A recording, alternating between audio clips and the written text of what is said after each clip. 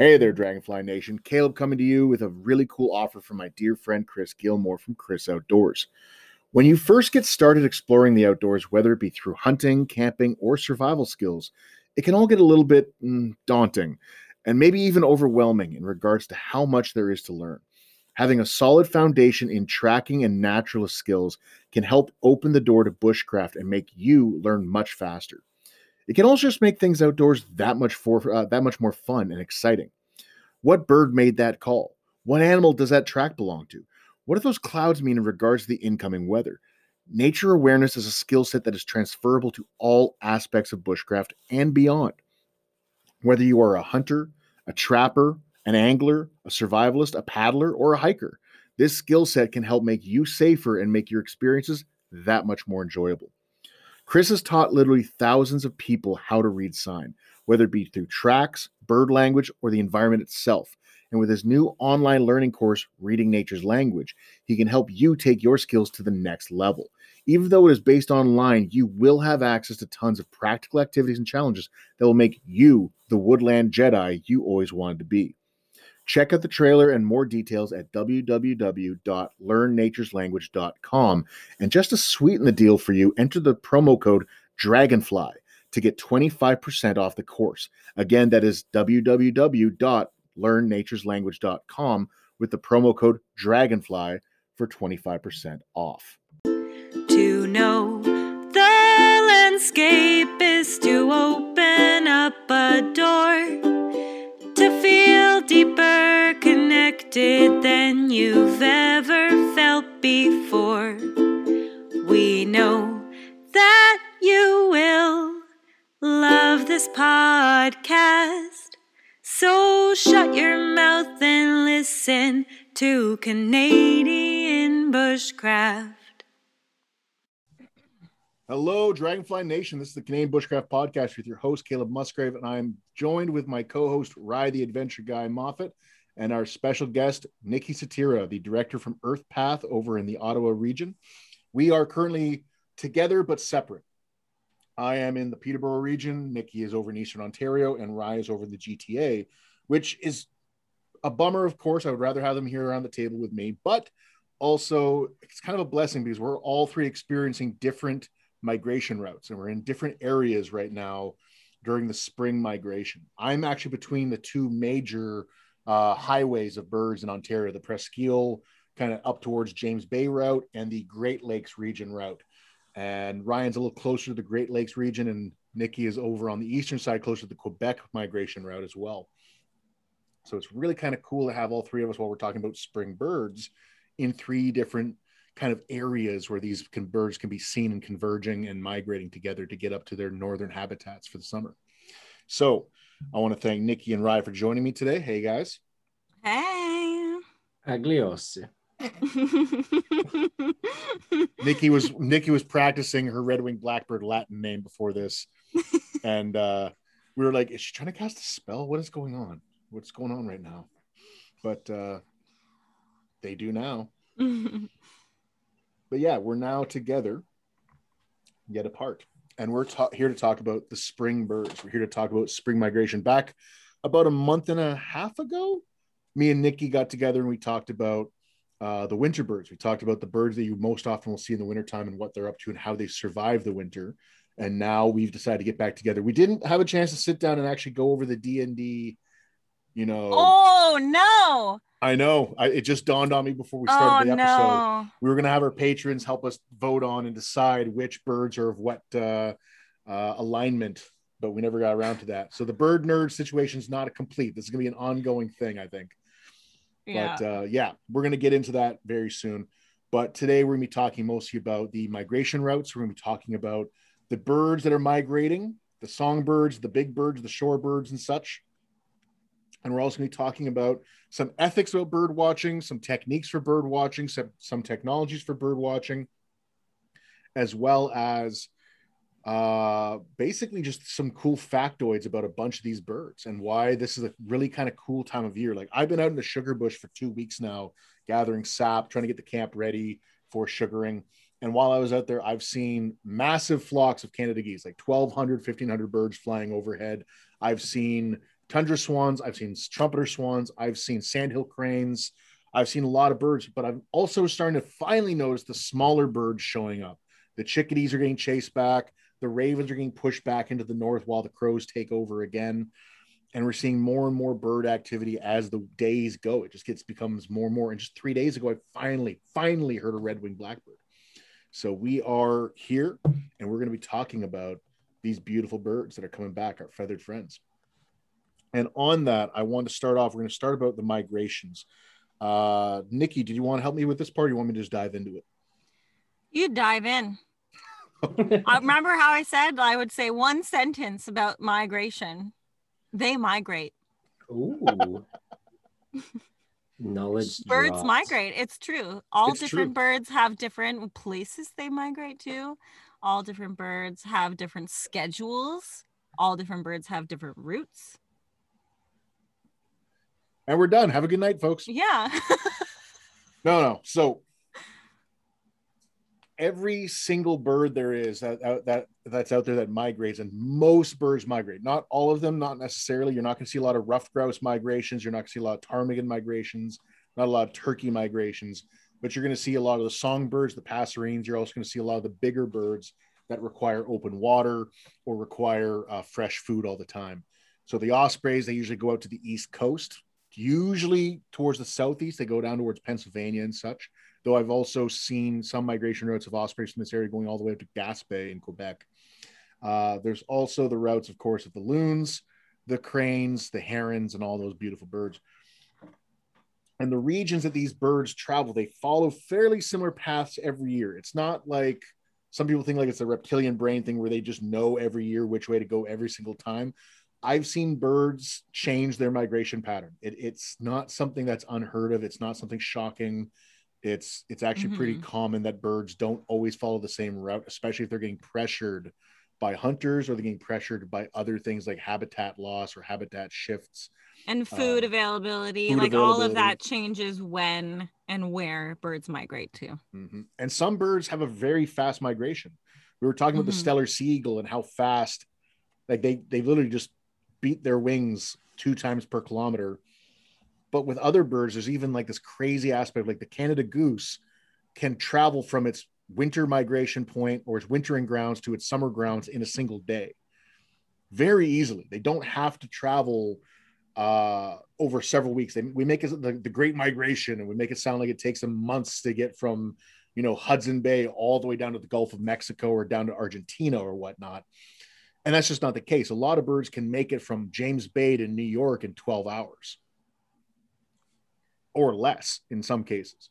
And so there's a lot of migration that's fast. It can be just done in a single day, and they're home. They're home again. So these routes that we're talking about, these highways, they're more about the frequency. These are more likely where you're going to see birds. A great example of when they changed their route is this past year. I was out. I was called by my wife, actually. She's like, hey, there's some white geese in with the Canada geese over on Television Road and up near Peterborough. So I jumped in the car, met up with them, and sure enough, there was 6 or 7 snow geese in a flock of Canada geese. There was 2,300 Canada geese and like 5 or 6, maybe 7 snow geese. They change their migration routes. It's very common, but those routes are still fairly solid in where they're going to be. A great example of how frequent these places are, how steady these places are to go and look for birds on these migration routes is Presqu'île. Presqu'île Park holds that there states that 81% of all shoreline birds in North America, of all species, 81% of them, of all shoreline birds, so grebes, the wader, all the types of wading birds, your rails, all those kinds of shoreline birds, you see gulls, terns, etc. They're all 81% of those species visit Presqu'île at some point throughout the year. So if you're looking for shoreline birds, if you're looking for your waders, your dabbling ducks, your deep lake ducks, your diver ducks, they're all going to be right there at Presqu'île. So this is clearly a good place to go and see birds. Pelee Island is the southernmost part of Ontario, or Point Pelee, sorry. And Peely is another location where you can see a lot of migration. You can see a lot of birds traveling from their summer grounds to their winter grounds and vice versa. Their winter It's grounds to their literally summer the grounds. best. It's incredible. Point Peely is incredible. I saw, kid you not, a cerulean warbler there. Oh, yeah? Yeah. Tell me more. It was like 2 years ago. I was at the Point Peely Bird Observatory, and they were like, we spotted, my friend actually works there, and he was like, we spotted a cerulean warbler that morning. So I drove over to go back, and then they ended up catching it in one of the nets, and then we got to go take them from the nets, and I got to see up close the cerulean warbler. And if you don't know a lot about birds, cerulean warblers are like lifer birds for a lot of people. They're very rare to see. Yeah. And so these locations, as well as if you check out like the Nature Conservancy of Canada, Ontario parks, they all have like their talks with IBAs, the international bird areas or frequent bird areas. And oddly enough, a lot of provincial parks in Ontario line up with these migration routes really well. And at certain points of the year, you can see a lot of birds in one park. Of course, Presqu'île being a park kind of helps with that.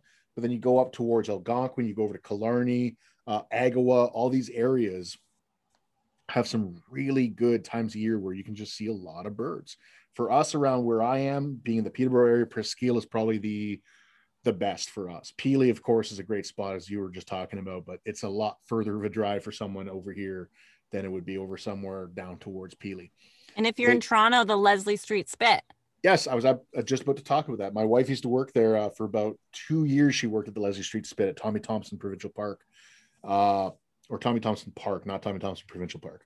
And it's a man-made island. It's just a bunch of garbage from the bottom of the lake dredged out of the harbor, and suddenly a bunch of cottonwood started growing there.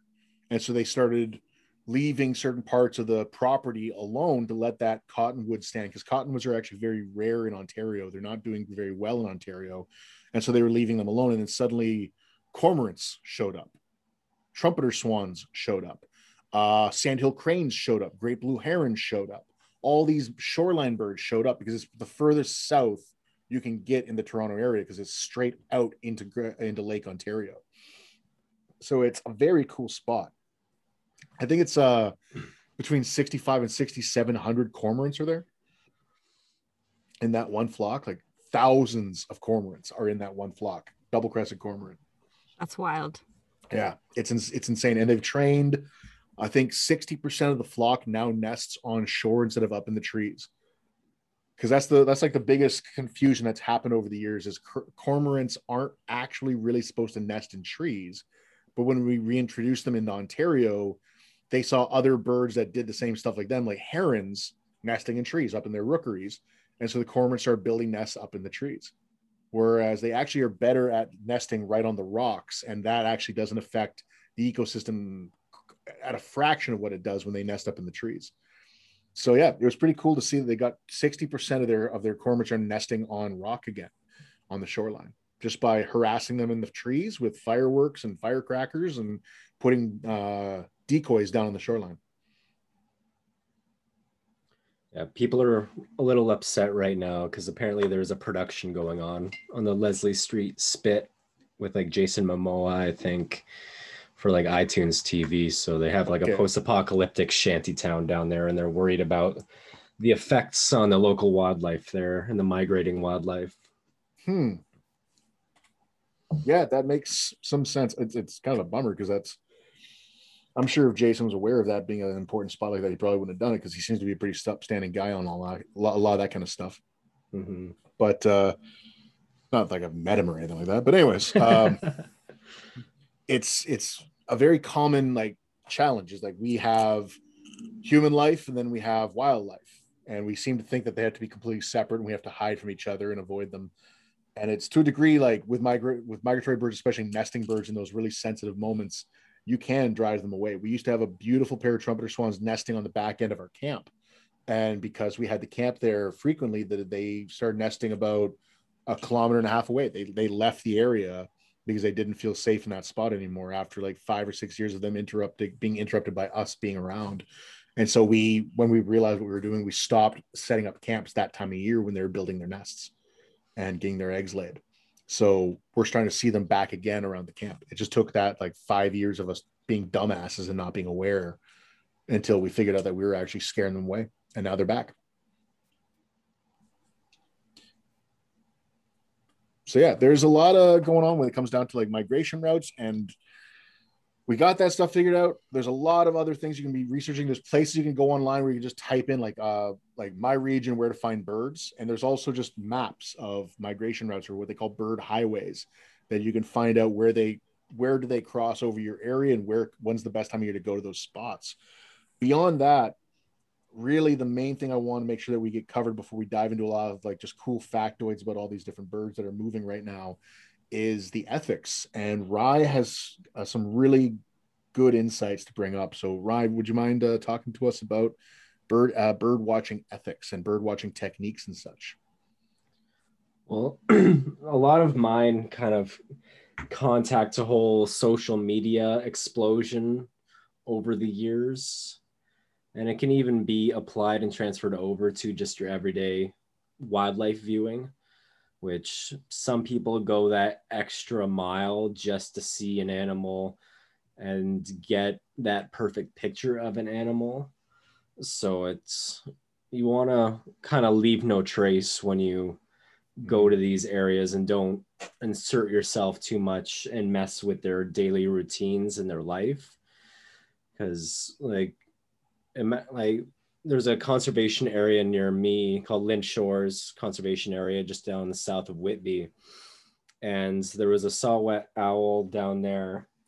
And I was just seeing tons of people taking photos. It was almost like paparazzi style of going and seeing that. So yeah, it was people ending up harassing. And then I saw that story about out west in Alberta, I believe it was, where the one owl had died because people, while it was sleeping, were shaking the tree, doing whatever they could just to get their views and getting the owl to open its eyes.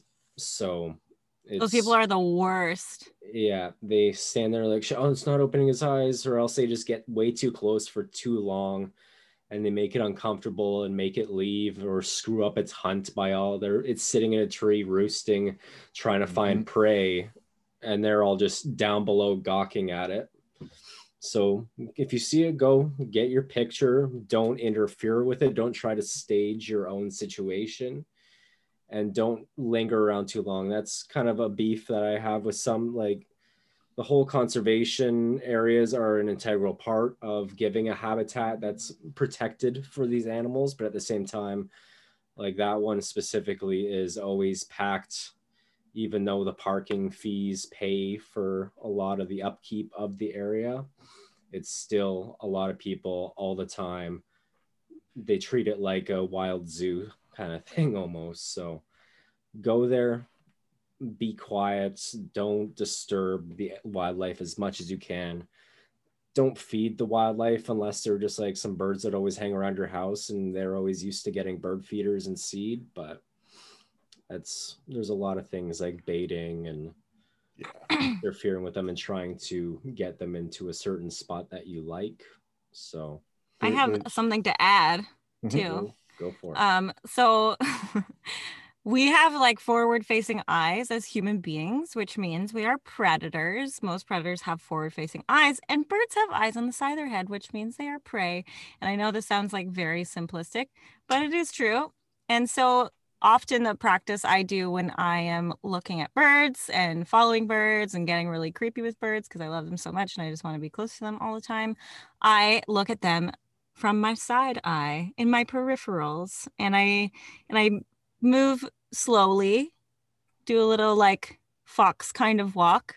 And I think it's really important not to stare at them like this. I mean, you can't see me because you are listening to this through a podcast, but they can see me. She's looking dead at me like a predator. Yeah, and I'm scary. I'm small but scary. I mean, you're like to a bird. To a bird, I'd be scary. Like to me, you're like a screech owl, but whatever. Yeah. And there's a lot to be said about that harassment of wildlife.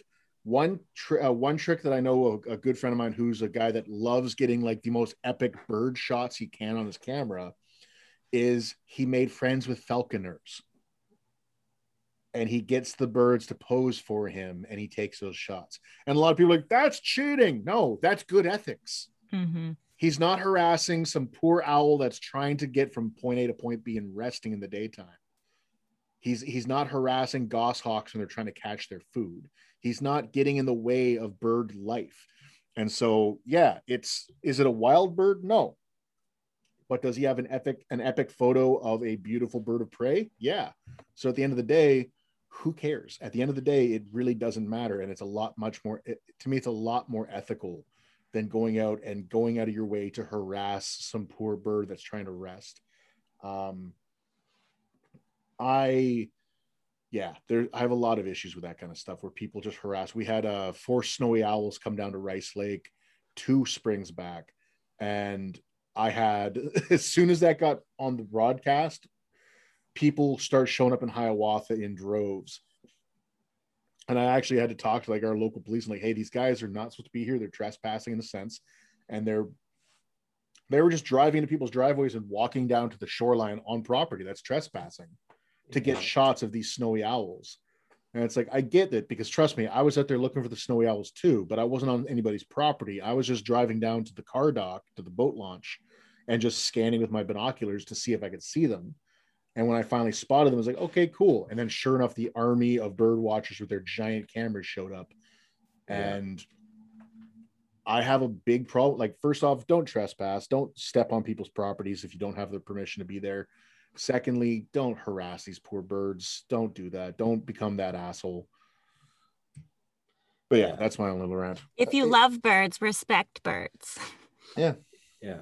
That's why one of the other points that I had was, even now on social media, I won't tag the specific location as where I found it, because I don't want people looking at that hashtag and immediately running to that location and getting any closer, because it spreads like wildfire at that point. Once the first person I saw posted that photo of the saw-whet owl, it was just instant.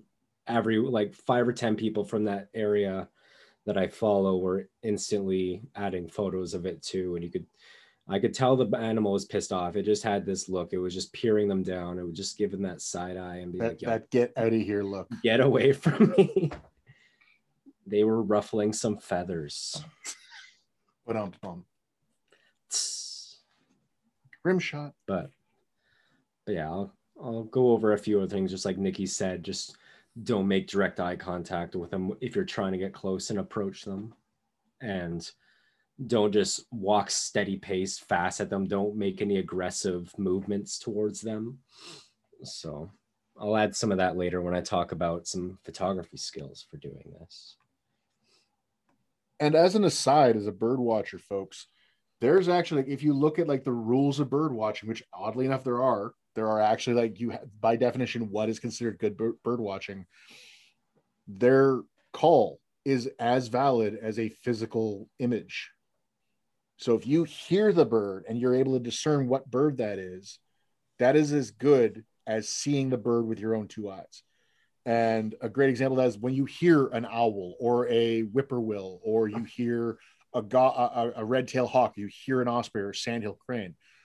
That is as valid to any bird watcher. Any true bird watcher will consider that as valid as seeing them with their own 2 eyes. So if you hear that bird, you don't have to go out of your way to try and find them. You don't have to go out there and chase them down. If you heard the bird and you can confirm that that is the call of that bird, you're good. You're officially a bird watcher. You saw the bird. It's on your checklist now. Yep. Speaking of which, I wanted to quickly touch on that, because I feel like a lot of like birding culture has a lot to do with like seeing the bird. And I think there's a really big importance and value to more than just seeing and taking pictures of birds, because they are so intricate and interesting. And like Caleb said, their calls, they have so many different types of calls. and you can get to know them that way and appreciate them in that way. There's so much more to birds than just like looking at them and identifying them. And I often, when I'm teaching people, I say, well, when you meet a plant, when you meet an animal or a bird, you get to know their name, and that's the learning journey is over at that point for most people. It's like, I got the name, I took a picture, I'm done. But if you were to meet me and you're like, I just met Nikki and now I'm her best friend, I'd be like, no, you just know my name. You know nothing about me. And there's so much more to me than what meets the eye. So get to know birds on a deeper level. And because you know what, we're about to get into different birds and cool facts about them.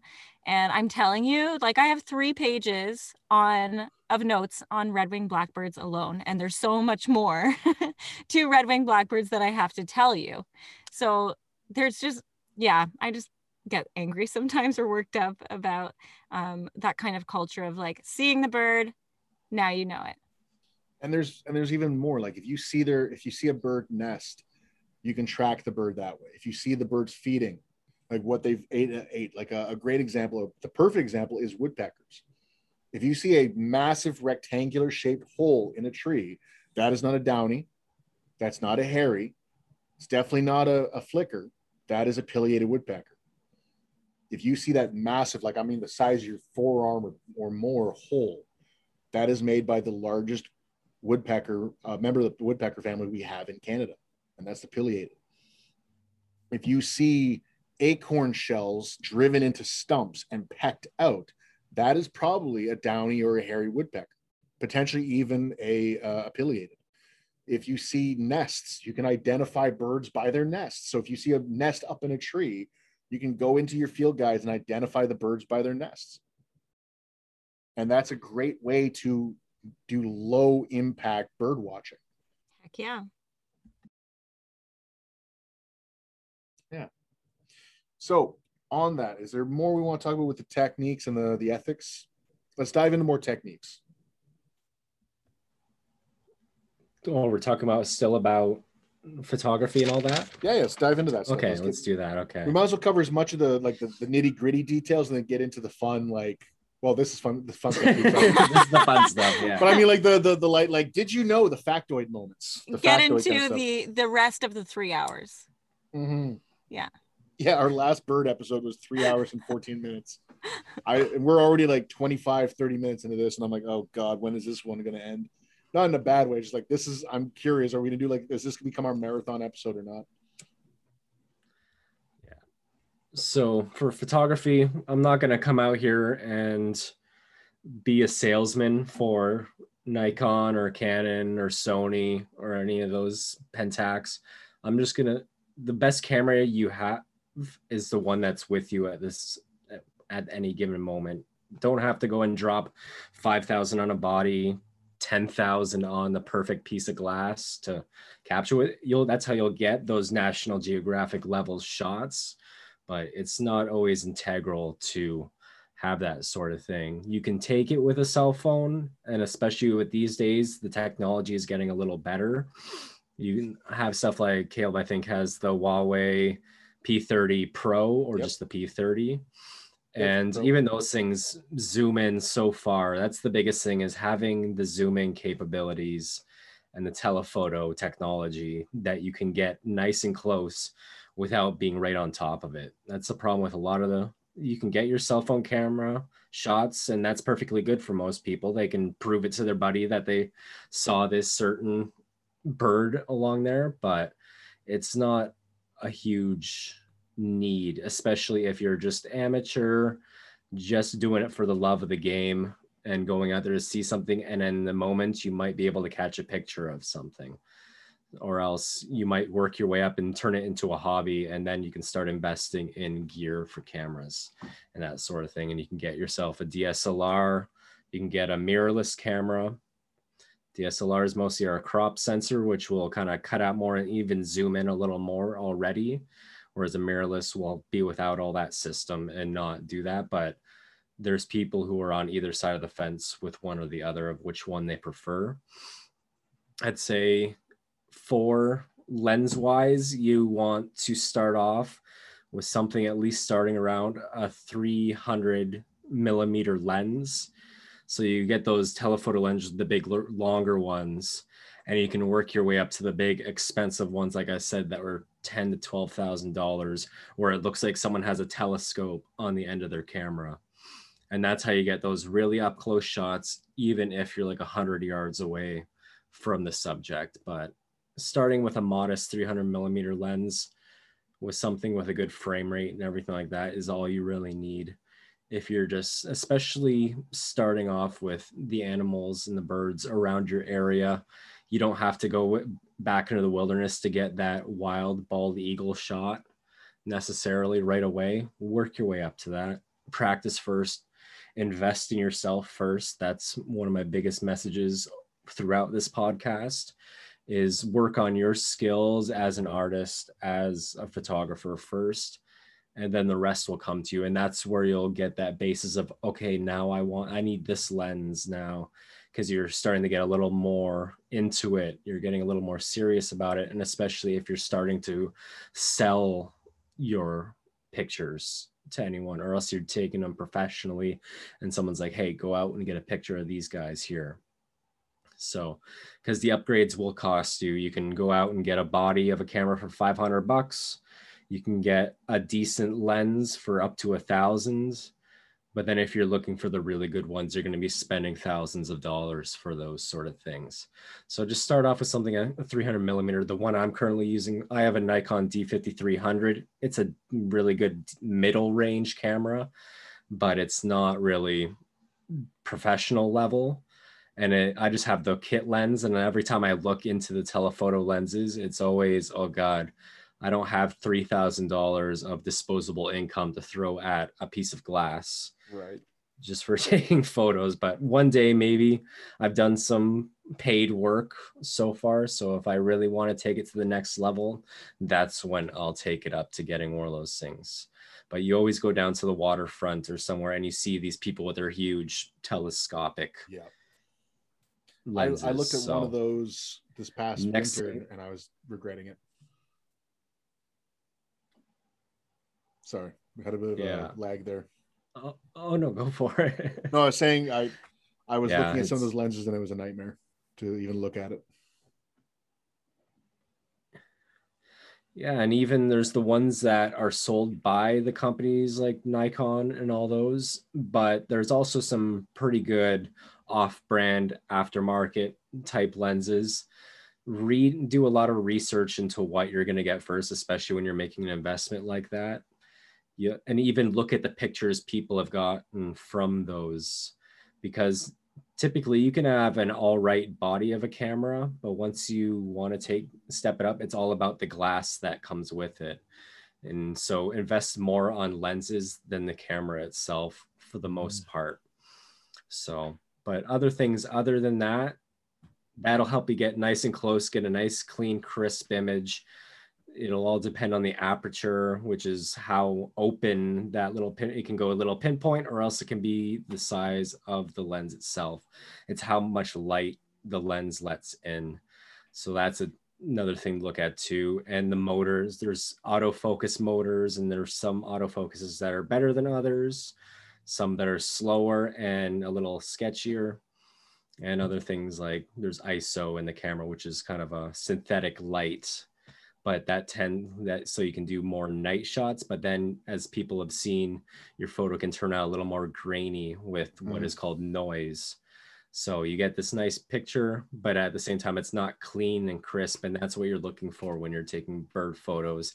You want something which will just nice, clean lines. You don't want it to be blurry at all and all that. So yeah. And then especially depending on what kind of photography you're doing, or if you're trying to catch a bird mid-flight, you want to have a high shutter speed, which means it'll just quickly snap that picture instead of a long exposures per se.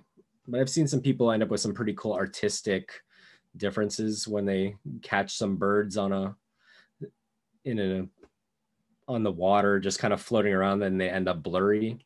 So you can sometimes get your happy accidents that way. But for the most part, you want something with a good shutter speed and something with a good aperture, which can either make it nicely in focus where your bird up front is nicely focused, and then the background is nice and soft, and you get that bokeh in the background, which makes it all look all blurred in the background. So, and then even if you're catching them mid-flight or taking off, you can get set your camera to a shutter burst speed where you get like 10 photos at once instead of just taking shot,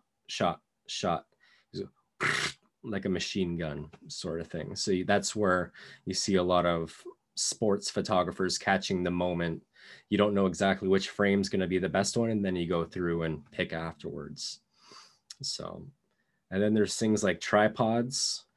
Typically you wouldn't use that as much, but if you want it to be less shake handheld, especially when you zoom in with a telephoto lens, you can tend to get a lot more shake on your photos. Right. But something even like a monopod would be good, because you're not typically, tripods are good for long exposures, or else you can just get there quick, have something to steady yourself, and then just keep going. So it's something that's nice to have. And if you already have it, it's no big deal. So yeah, you're looking for that detail, trying to get something with the high shutter speed while still letting a lot of light in. Because sometimes you go with too high a shutter speed and it just goes, and it's too dark, it's underexposed. So you got to keep out stuff like that. You could go on for hours about this sort of thing, about equipment and how to use it to its fullest. So yeah, for sure. So after equipment, there's places to photograph birds. Like I was saying before, if you're just getting started and you, like Caleb said, even finding a falcon trainer, something like that, someone in the falconry, you can go to them, take your photos, work on that, or else even just your chickadees in your yard. Yep. You can get cardinals that are around your yard, any songbirds or anything, small birds that hang around year round around your area are a good place to start. Or even a zoo. If you can go to the zoo and any birds they have on an exhibit, you can go to your conservation area like we were talking about before, a park, a waterfront. So those are always good places to get your start. So, and then, and if you get more serious about it, or else you do a lot of backcountry tripping, then you have your camera there anyway, bring your telephoto lens and you're good to go. And then that's where you can get birds in their kind of their real element, because it really helps give you a better picture with a better story. If it's not, say, standing on a sidewalk or standing on the edge of a bench, you have a garbage can in the background, someone walking by. If you want like a bald eagle with its big nest and chilling up in a big old cedar tree, then that's where you kind of get those true. Rather than a pigeon with a French fry sticking out of its beak. Exactly. So that's where you start to get the ooh kind of shots. Like even in a canoe or a kayak, I got when I was out in the Broken Group Islands off the west coast of Vancouver Island. I was in a kayak. I had a dry bag on the top of my kayak, and I had my camera in there just in case any seals or whales came up beside me. Or else I saw a bald eagle fly into the trees, and then it just perched up there and I just sat there. But the problem was I was bobbing in these 4-foot swells while holding a camera, trying to keep up. So I was able to get some decent photos, but it's just always have your camera ready is one of the tips I've always had. Go in there, get a feel for the area, be in the moment at first, but just have your camera by your side just in case a lifetime moment pops up and you see an eagle or a hawk flying with a snake in its talons or something. Or if you see some cool little mating ritual going on, or some nesting mother feeding her little babies and you want to get a shot. So yeah, those are some good places to look at to hone in your skills. But yeah, so explore the area, have your camera ready, tread lightly. Don't walk in, don't be having these big loud conversations and walking through like you own the place. Nice and slow, walk like a fox, like Nikki said. Pay attention to the bird language around you. Are they alarming already? Do they sense your presence? And if you get one in your sights, go nice and slow, but don't stop right away. You want to have nice, smooth movement. If you go big, jilty, quick movements, that's what might spook them and catch their attention. So there's a lot, just leave no trace, have no trace as you move pretty much. Wear monotone colors as much as you can. Don't wear big, bright orange jackets that they're going to obviously see within the first 2 seconds. So be quiet. Don't look them in the eye like Nikki said.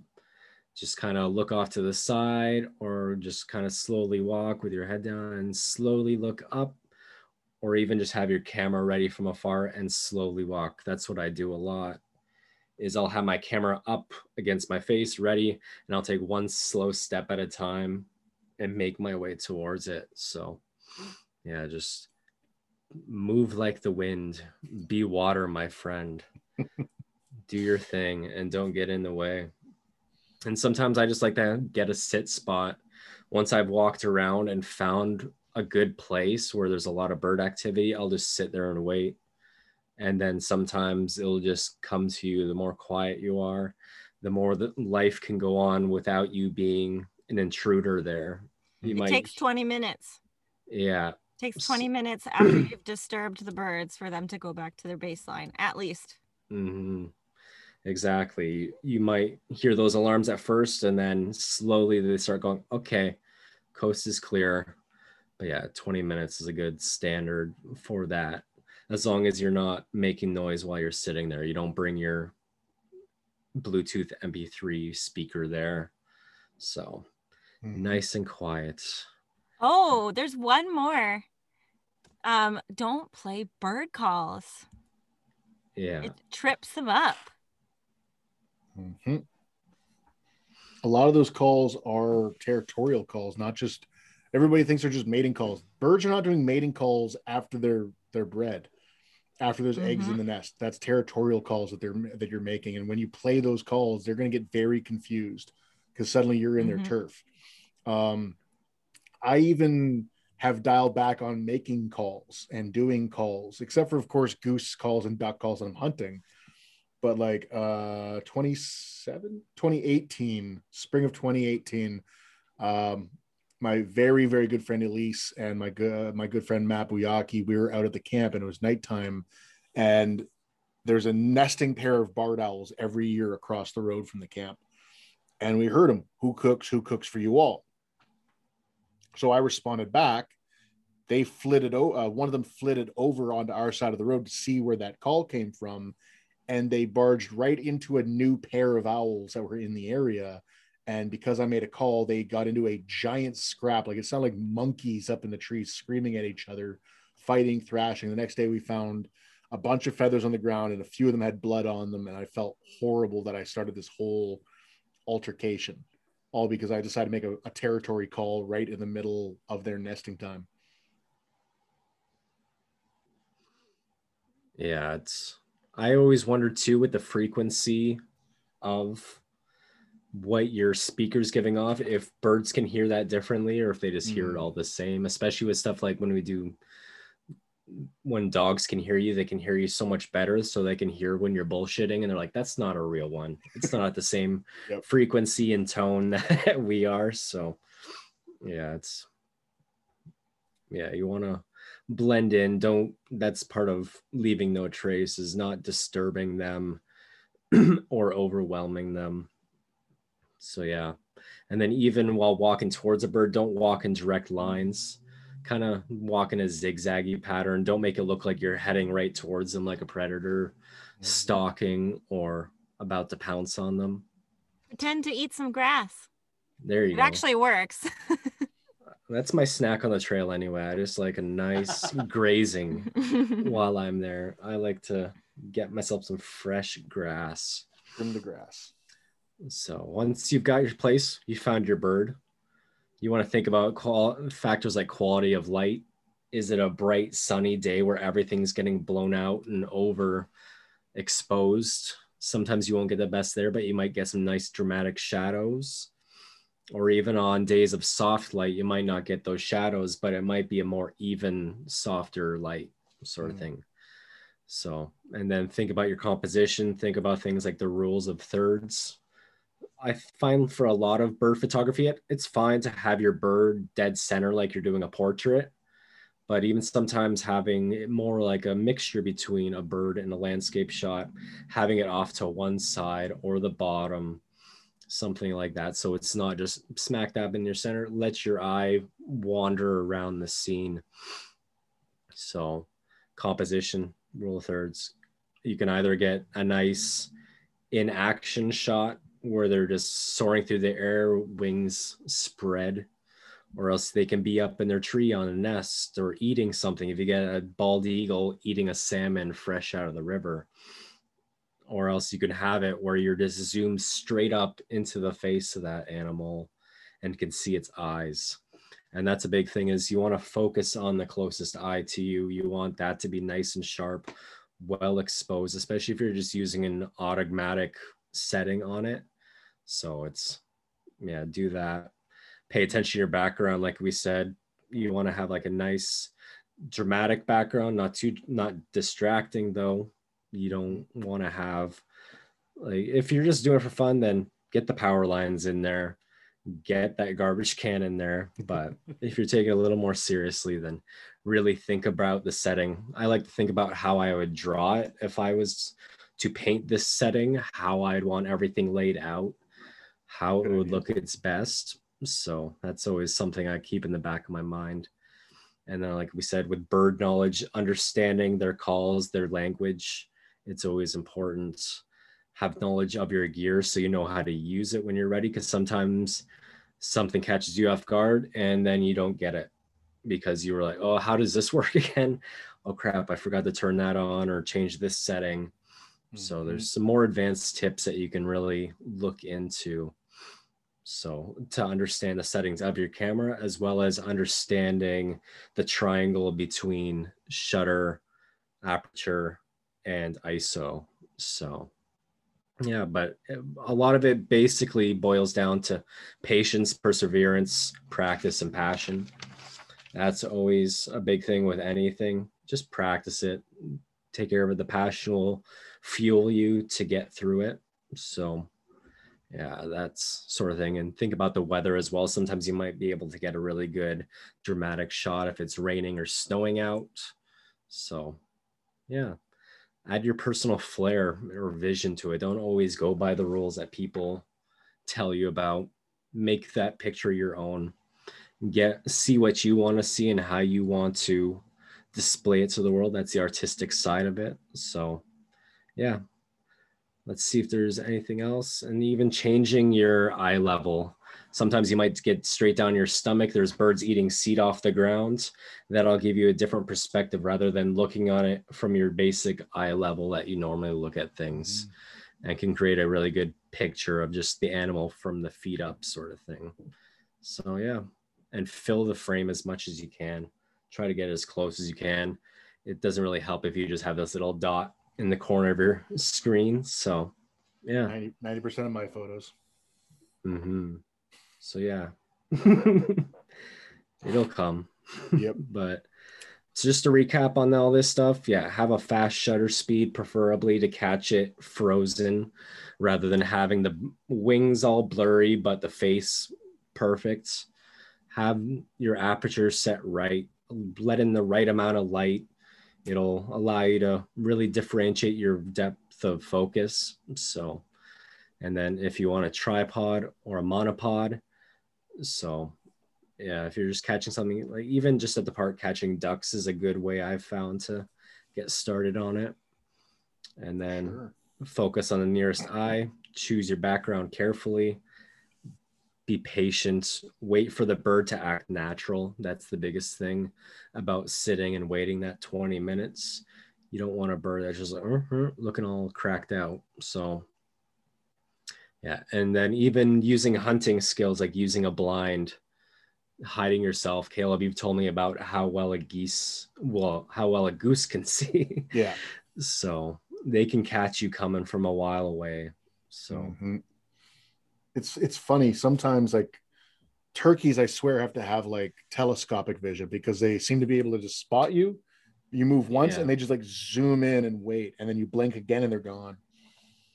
There's some really cool techniques that I've seen, like Rob Lawnbury, who lives down towards Grafton area, Coburg area. Actually, he's a bird watcher friend of mine who's got like all the gear when it comes down to really good shots, and he'll go all out with like the best equipment, waterproof gear to go over his camera so he can be out in the worst weather and get the perfect shots of like a duck with raindrops coming off its bill.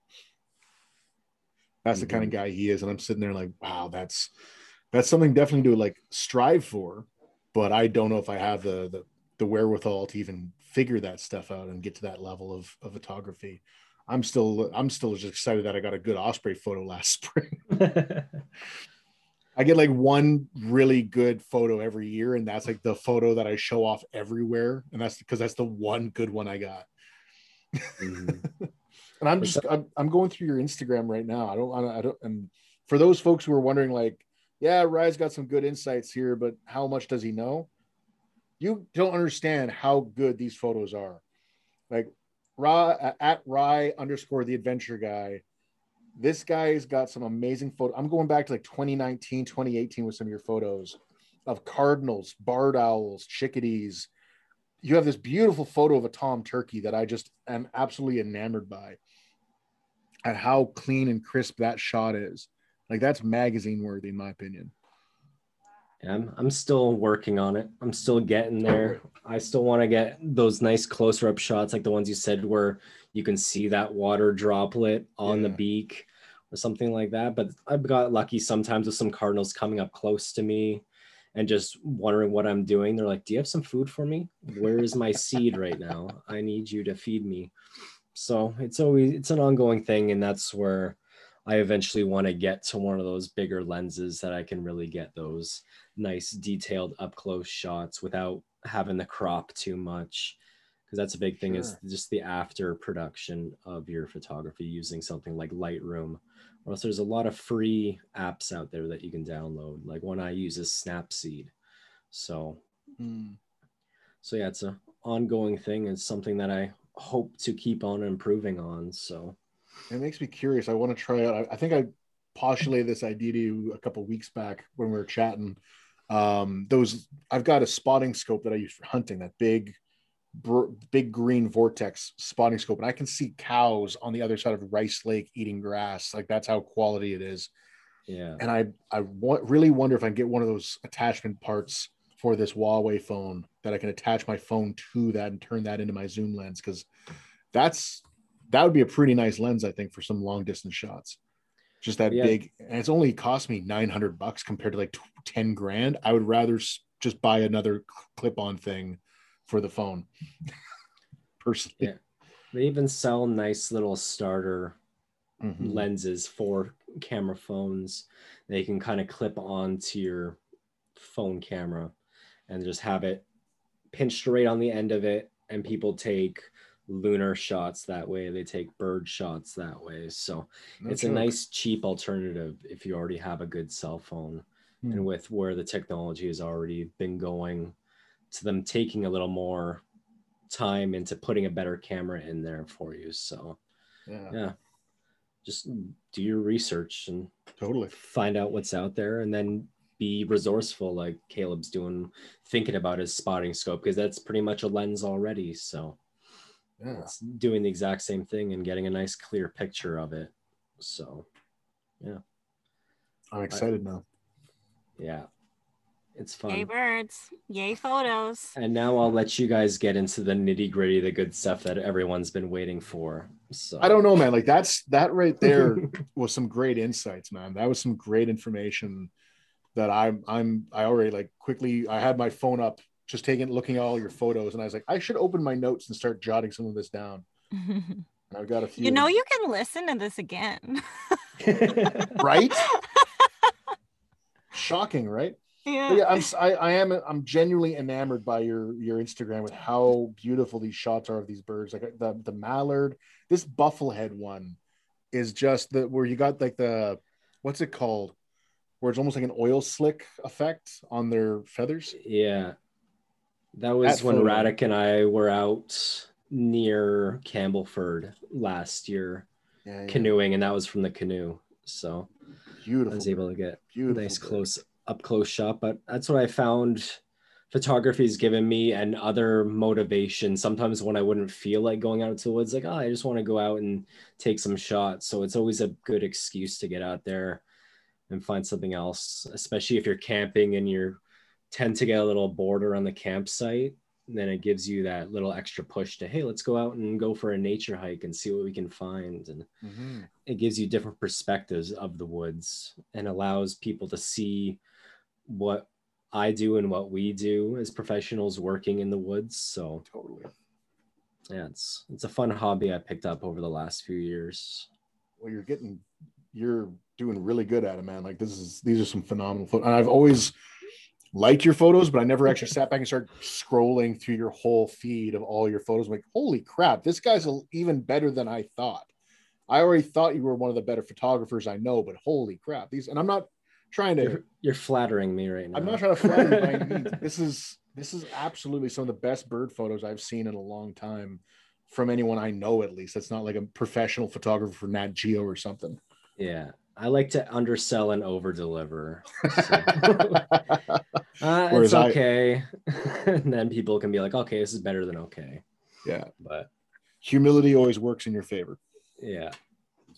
But yeah, one day that's where I want to get to, is the National Geographic level of things. Maybe we should just do a bird book and take all your photos for that. Let's do I'll write it. I volunteer as tribute. The Canadian Bushcraft Bird Book. Yeah. And you can add Birds by Nikki. Birds by Nikki. And then Caleb can add in the Anishinaabe translations and everything, and have one out there. That'd be kind of we fun. can do that in partnership with Keith. So sign up for the Canadian Bushcraft Patreon to receive a bird book. Don't make those promises to our patrons. We can barely deliver to our patrons half the time. And they're just like, we want more content. It's like, I can't even do that. I'm sorry. Yeah. Well, now the bird book has to happen. So I'm going to run out there and start getting photos of every bird I can find. So, well, what are some of these birds that we can find? Exactly. Perfect segue. Perfect segue. Nikki, would you like to talk about some birds? I would love to talk about birds. So I have a really difficult time because, like I said, no, actually, I did not say this yet. I love birds. I love birds more than Caleb. Bullshit. Bullshit. I saw him staring at me, and I'm calling you. I knew I was getting in trouble. I'm calling you on that. I know. I already conceded this argument because Caleb said he was Crane Clan, and then I was I cannot argue with that. How can you concede when you keep arguing it? I'm just saying the underlying message here is that I love birds more than Caleb. So first, bullshit. You're not going to get. I'm not letting this podcast go any further until you concede and don't say more than Caleb afterwards. Caleb loves birds more than me, and I love birds so much that I'm willing to surrender in order to talk about how awesome they are. There we go. Okay, you may continue. Okay, so I want to talk about a few birds, which sucks because I want to talk about all birds because this is like my favorite 2 months coming up. April, May, they're like my favorite seasons for seeing birds and listening to them and watching them and kissing them. And one of the birds I want to talk about is like the most famous bird that we have here in at least Southern Ontario. So I know there's listeners probably from all over the world, but I'm going to talk about birds that you'll see in Southern Ontario and maybe other places in North America. So the first one is the red-winged blackbird. Now I've got to say the Latin. Agelaeus. Agelaeus phoenicus. I don't know why I become Italian when I'm saying these words. You are Italian. Okay. Yeah, I know. But it's an ancient Greek word. Then that has nothing to close enough. No, those aren't close at all. Those aren't close at all. Ancient Greek is not even close to Italian. Fine. I can see it again. So the genus, which is the Agelaeus, is derived from ancient Greek. It means belonging to a flock. And phoenicus is Latin for deep red. So the deep red bird that belongs to a flock. So they are usually the first birds that come back, at least here. So the earliest I've ever seen a red-winged blackbird come back is February 28th. That was in Toronto. This year, the date that I saw them or heard one, which still counts, was March 14th. So they are the most abundant living land bird in North America. Really? Yeah. So they are a species of least concern. And they can number, their flocks can number in excess of 1 million birds per flock. No shit. Yeah. I And would then never imagine that. the full number of breeding pairs across North America and Central America may exceed 250 million in peak years. What? Yep. Okay, let's backtrack on this real quick. Let's process this. So Canada geese, we talked about this on the waterfowl episode back in the fall, are like 7.7 million Canada geese. And we're like, there's so many Canada geese. Yeah. Oh my God. And there's how many breeding pairs? 250 million in peak years, it says. In peak years. So in a peak year, that means that there are 500 million birds. Because if it's a breeding pair, so it's 250 million times 500 million. 500 million birds.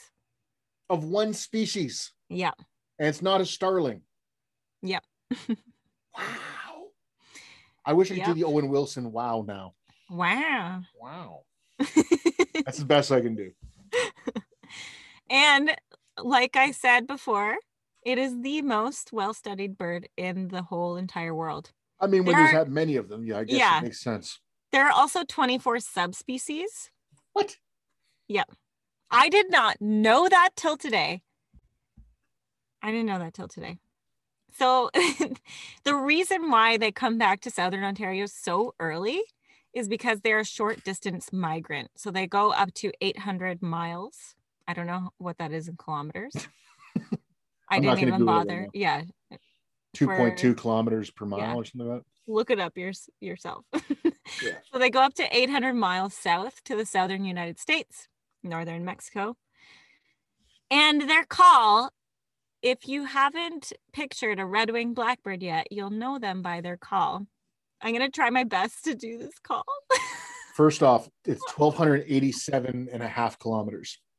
Okay. Thank you. There you go. Now do your ridiculous calls. Okay, so this is their song.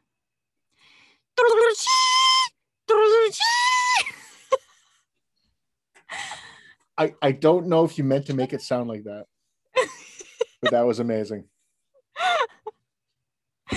Yeah, so it's like the classic red-winged blackbird sound that you hear from marshes, not marches. They've also got this like clicking. They go like this. Mm-hmm. And then they've got this high-pitched whistle, which is like an alarm. I can't even do it. It's like a beep. It's a whistle though. I can't do it. No, can't do it. It sounds like my bird. I think we should do a patrons thing where we have for Patreon, where we have you just do a bunch of bird impressions. Yes.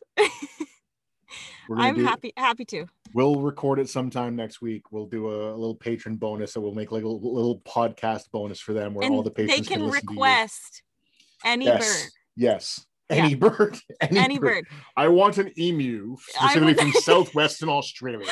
I would like a northern pot too. Oh God. Yeah, they're very scary. That sound like a cat bringing up a hairball. Right? Anyway, I've got so many stories about northern potus, but I'm going to continue talking about red-winged blackbirds. So the males and females, they are sexually dimorphic. So that means they appear differently. The male is all black. They have a red shoulder and yellow wing bar, often referred to as epaulettes, which is, I think, a French word for shoulder pads. Yep. Yeah. And the female looks like a sparrow, except bigger. She's very nondescript, brown, stripy, white, streaky. And the males are 50% larger than the females. And the young birds, the juveniles, they actually resemble the females. Interesting. Yeah.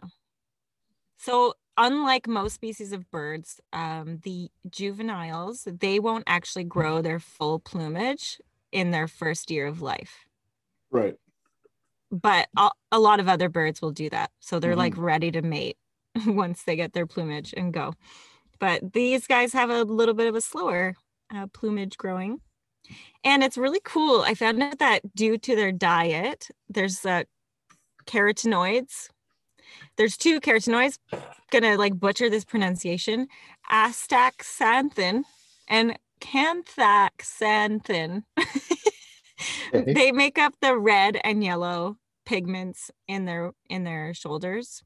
Mm-hmm. And there's lutein and zeaxanthin. And there's also, they found that there's melanins in the red patches.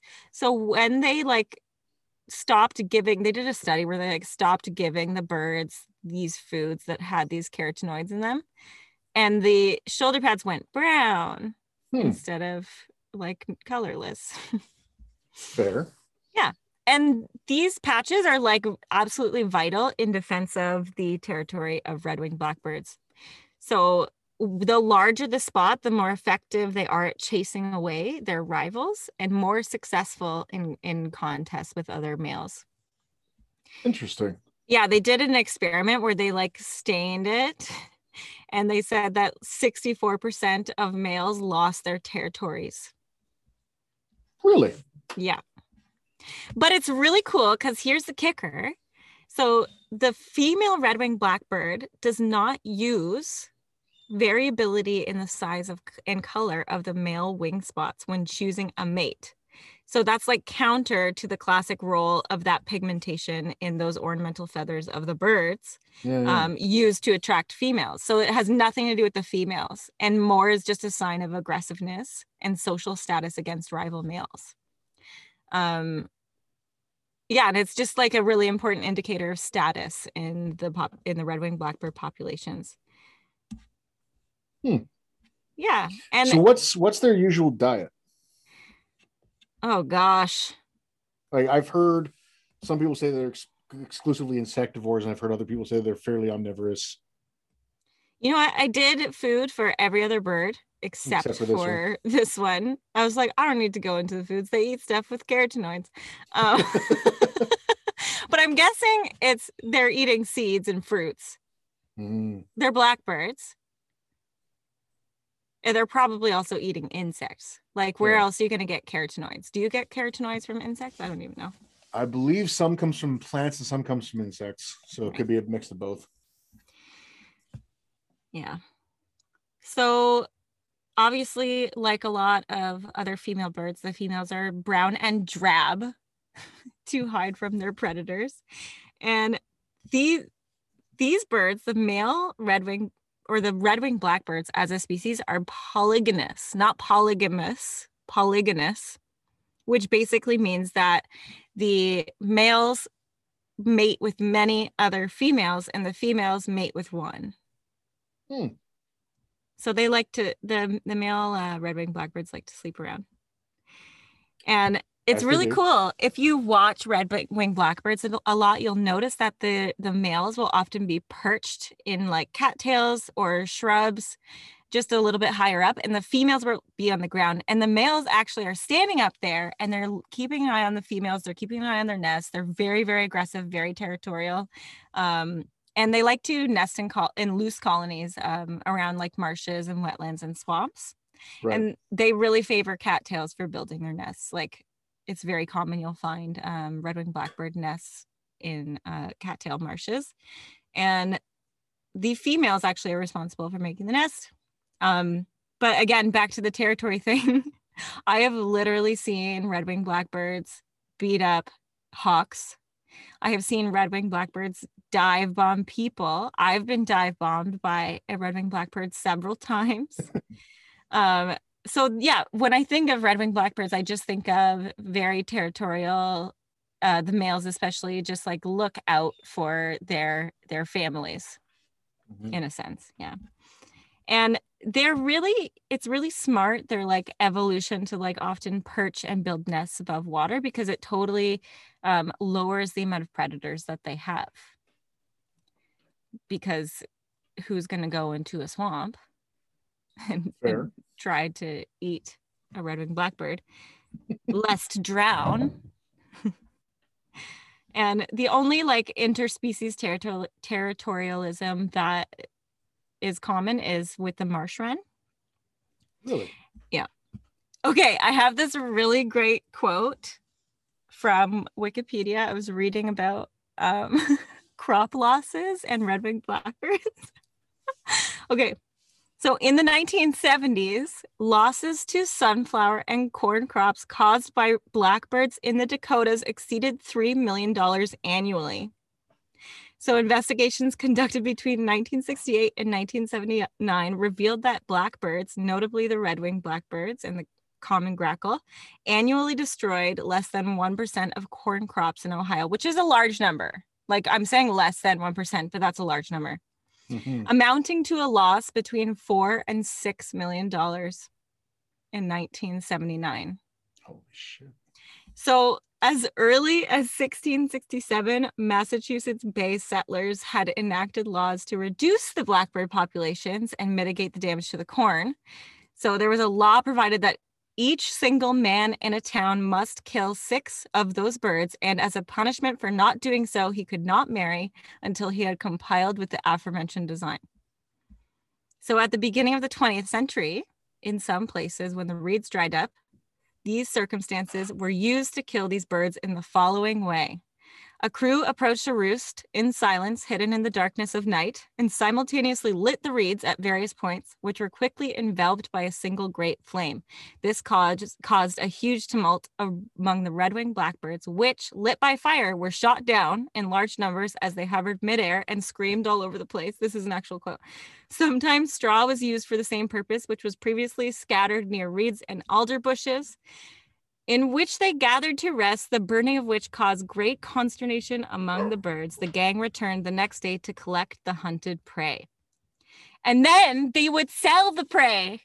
They would sell the dead red-winged blackbirds in the market after they were massacred and sold because they had put a bunch of weight on due to the corn and the crops that they were eating. So they were served as delicious snacks.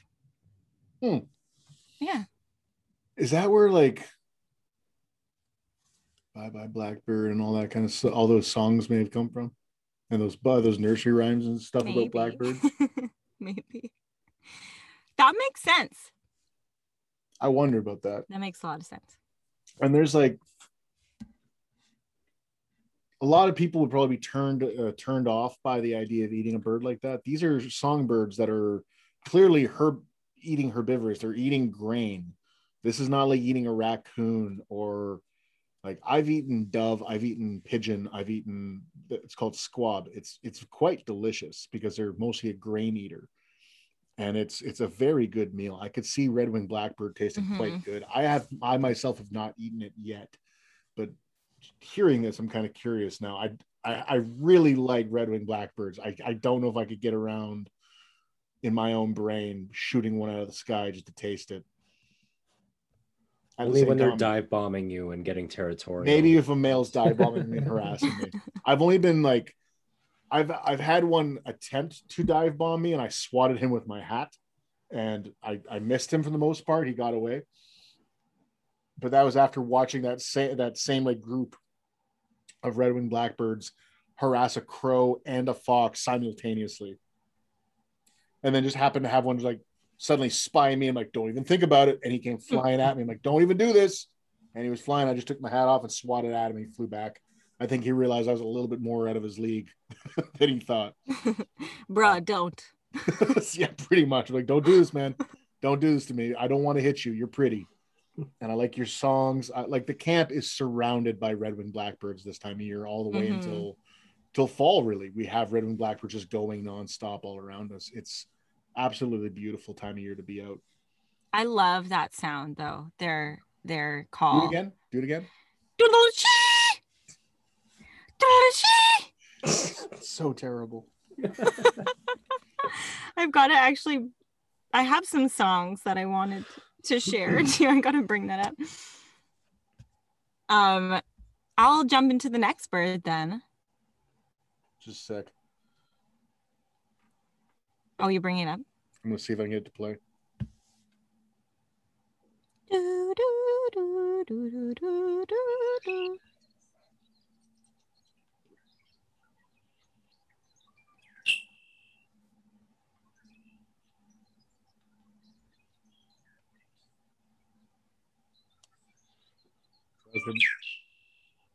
That's what Nikki's been trying to do an impression of.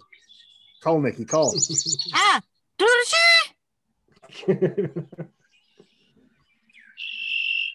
Call back, Nikki, call back.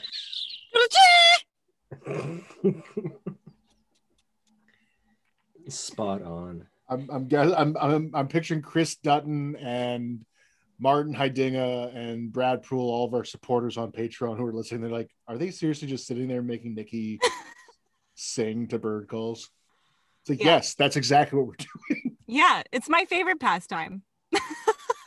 Like, I'll do impressions of celebrities, and then Nikki will do bird calls back at me. Yeah. She does impressions of birds. I do impressions of celebrities. I actually, outside of this podcast, I don't speak English to Caleb. She just caws at me like a crow. Yeah. And bobs her head up and down like a very angry parrot. Okay, next bird. So this is a bird you will see. I've been doing this nerdy thing where I track bird arrival dates for years and years. And so these are usually the next birds, if not at the same time as red-winged blackbirds that come back, at least where I was in Toronto. Here, I have no idea, because last year it was a pandemic and I stayed inside most of the time and I didn't pay attention to the birds because it was a very rough time for everybody. So I have no idea when these birds will come back this year. But it is the song sparrow. And the Latin name of the song sparrow is Melospiza melodia, which you could probably guess what that means. Ryan? I don't know. The bird that sings? Yeah, it means melody. Okay, melody. Okay, yeah. Melodia. Melodia. So the migration of the song sparrows, they're also short range migrators like the red-winged blackbirds, but they often will stay. There's kind of like a little bit of an overlap in southern Ontario where their range is year round. So that's probably why they are the first ones back also. So they're partially or completely migratory depending on, and this is why it depends, if the ground is covered in snow, because they are ground feeders and they have complete dependence on seeds and weeds for food in the winter. So they're going to go where the snow isn't. So that might be just south of Toronto, in like some weird climate vortex in New York, or that could be in Toronto. So we've had years in Toronto where there's literally been no snow in the past few years. Pretty much just get snow in January and February, and then by March it's all gone. So yeah. And the way they look, they're referred to in the birding community, if you're not part of the birding community, as LBJs, little brown jobs, because they are brown and streaky. I don't think there's any more of a description I could give you about red-winged blackbirds, about song sparrows. They're brown. They're nondescript. They're streaky brown. There's about a billion other birds that look like them. But they have such a beautiful call. And they do this call, and a lot of people have made mnemonics for calls, like such as cheeseburger or here sweetie for the chickadees. But the mnemonic for the song sparrow is mates, mates, mates, put on your tea, kettle, which is my favorite. It's so good to use with kids. I have a kid that I said that to once, and for years he always pointed out the song sparrows and he's like, Nikki, it's the mates, mates, mates birds. And I was like, ha, got him. And people have said that the songs resembles the opening four notes of Ludwig van Beethoven's Symphony Number 5. Ooh. So I'm going to play the sound of a song sparrow. I hope they got writing credits on that. They need some royalties after. For real. I gave royalties to Whiskey Jacks for my song, Whiskey Jack. Okay, here's the song sparrow.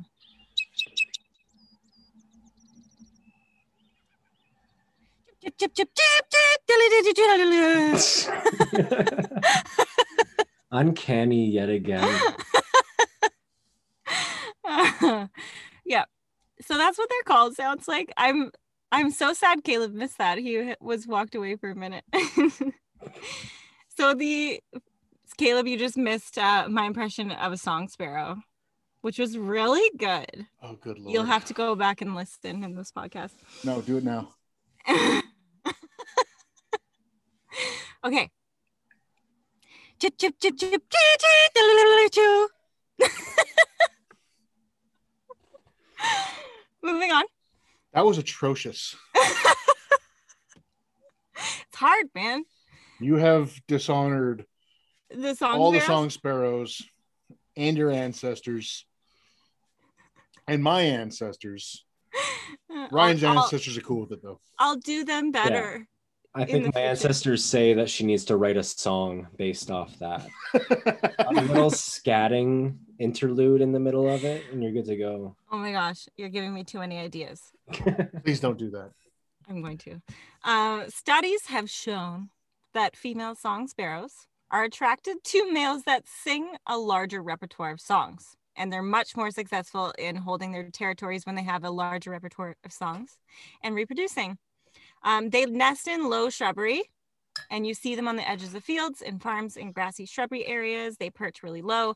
You will never see them in a tree, really. Like, I've never seen a song sparrow perched in a tree.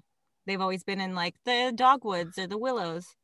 I've seen them on the lower branches of some spruce and stuff like that, but just not even 5 feet off the ground. Yeah. Those perch up. They depend on increasing day length, so the longer the sun is out, to signal breeding behavior.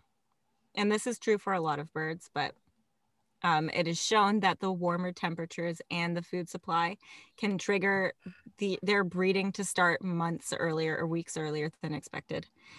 And they've even like up to 14 days earlier when they have access to feeders. Some fun facts about the song sparrows: during the dawn and twilight on a spring morning, the male song sparrows will sing a song every 8 seconds and may average 2,300 songs during an entire day. Also, the song sparrow is the most I don't know how to say this. The song sparrow is parasiticized by the brown-headed cowbird more often than any other bird in North America. So if you don't know what the brown-headed cowbird is, it is a parasitic bird that like lays eggs in other birds' nests, and then those birds will raise those babies. I've got a meme I'll send you on that one. Great. And their weight can fluctuate 20% in 24 hours. And that's the mic drop on song sparrows. Love them. Keep a lookout for them. Keep a lookout for that. I feel like every time I did that, it was different. It was, because it's all but it's all terrible. Yeah. Some birds are just hard to mimic. Or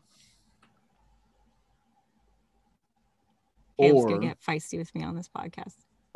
Or you just suck at it. Whatever. Baltimore Orioles are the next word I'm going to talk about. And the Latin name is Icterus galbula. So the name... Wait, what? Icterus galbula. Gabla. Icterus galbula. Dracula. Dracula bird. So obviously the Baltimore Oriole received its resemblance from the male's like coloring of the orange to the coat of arms of Lord Baltimore. That's where it's got its name from.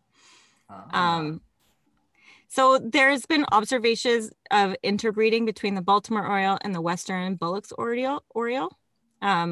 So they were classified as a single species called the Northern Oriole only from 1973 to 1995. And apparently now they're declassified. They've split up again.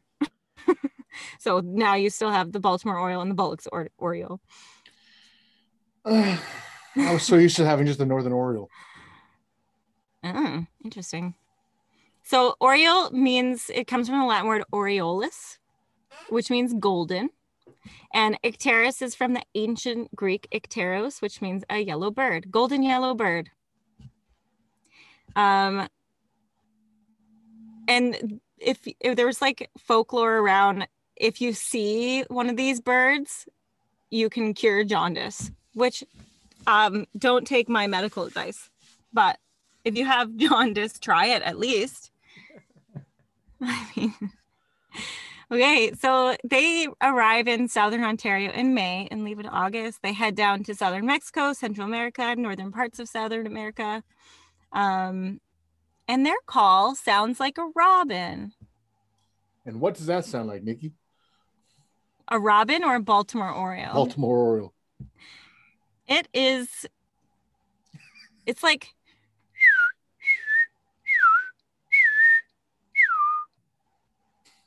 I'm going to get the call. Yeah, that's better.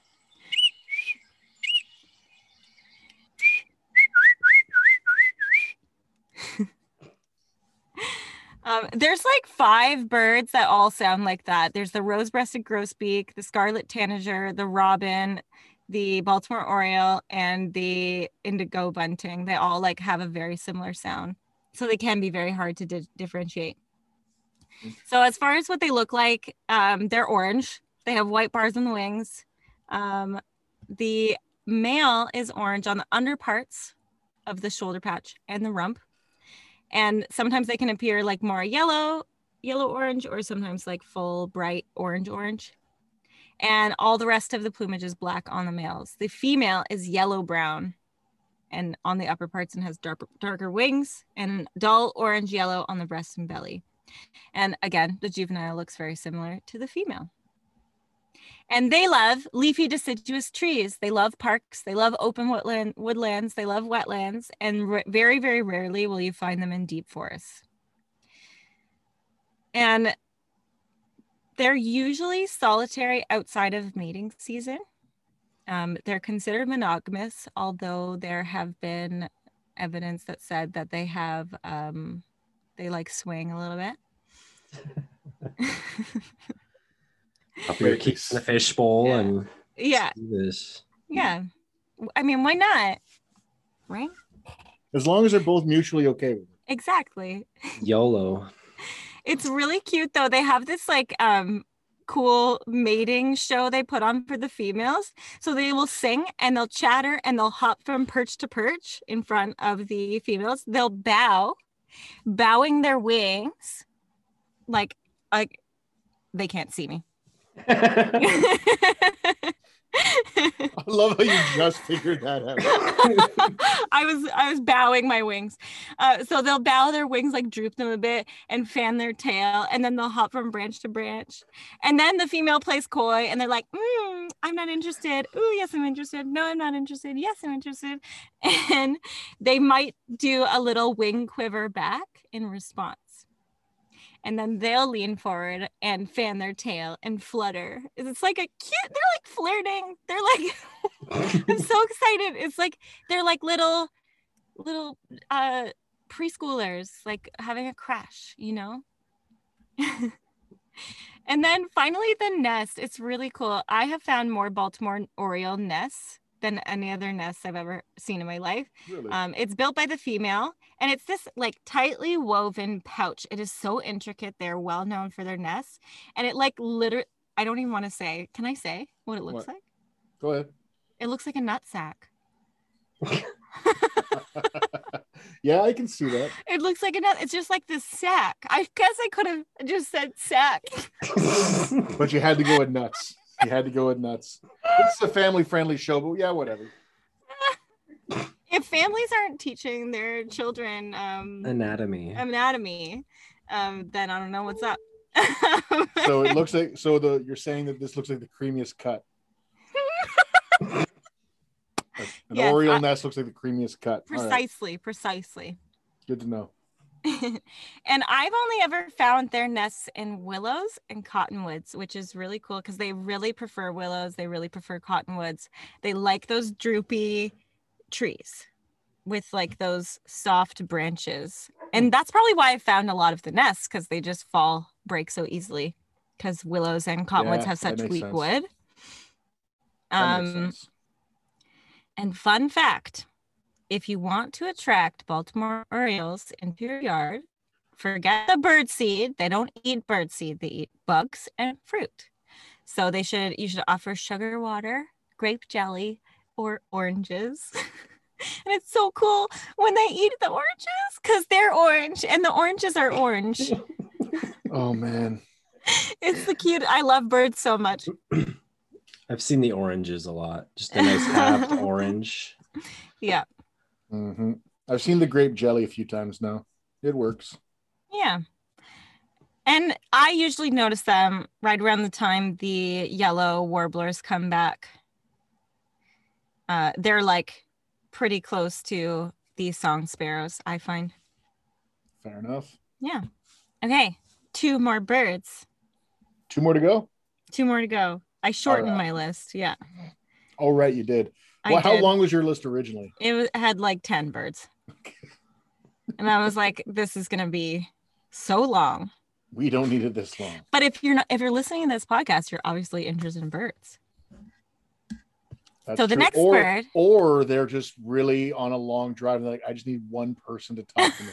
And they're so disappointed because there's 3 people ranting. Yeah, and they're like, well, who's this person making these guttural sounds? I'm just trying to drive my truck, do my job as a delivery guy, and I'm hearing this. I'm going off the fucking road. Pardon my language, folks. The next bird, Ryan would probably love to see one of these because they are bright blue. And who doesn't want to photograph bright blue birds? Like they just literally, these birds are favored because they're blue. Like everybody else is like, I don't give a shit about anything else that these birds do, but they're blue. So, wow. So the indigo bunting, Passerina cyanea, obviously cyan comes from cyan, which is the most brilliant blue.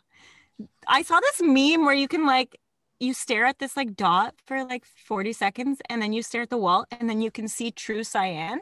And it was the most magical thing. And I do this when I'm sad. I just go look at true cyan. And this is amazing. This is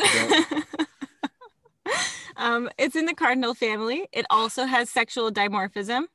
Male's vibrant blue and female's brown, a drab brown. Mm-hmm. The cardinal family has beautiful birds. They do.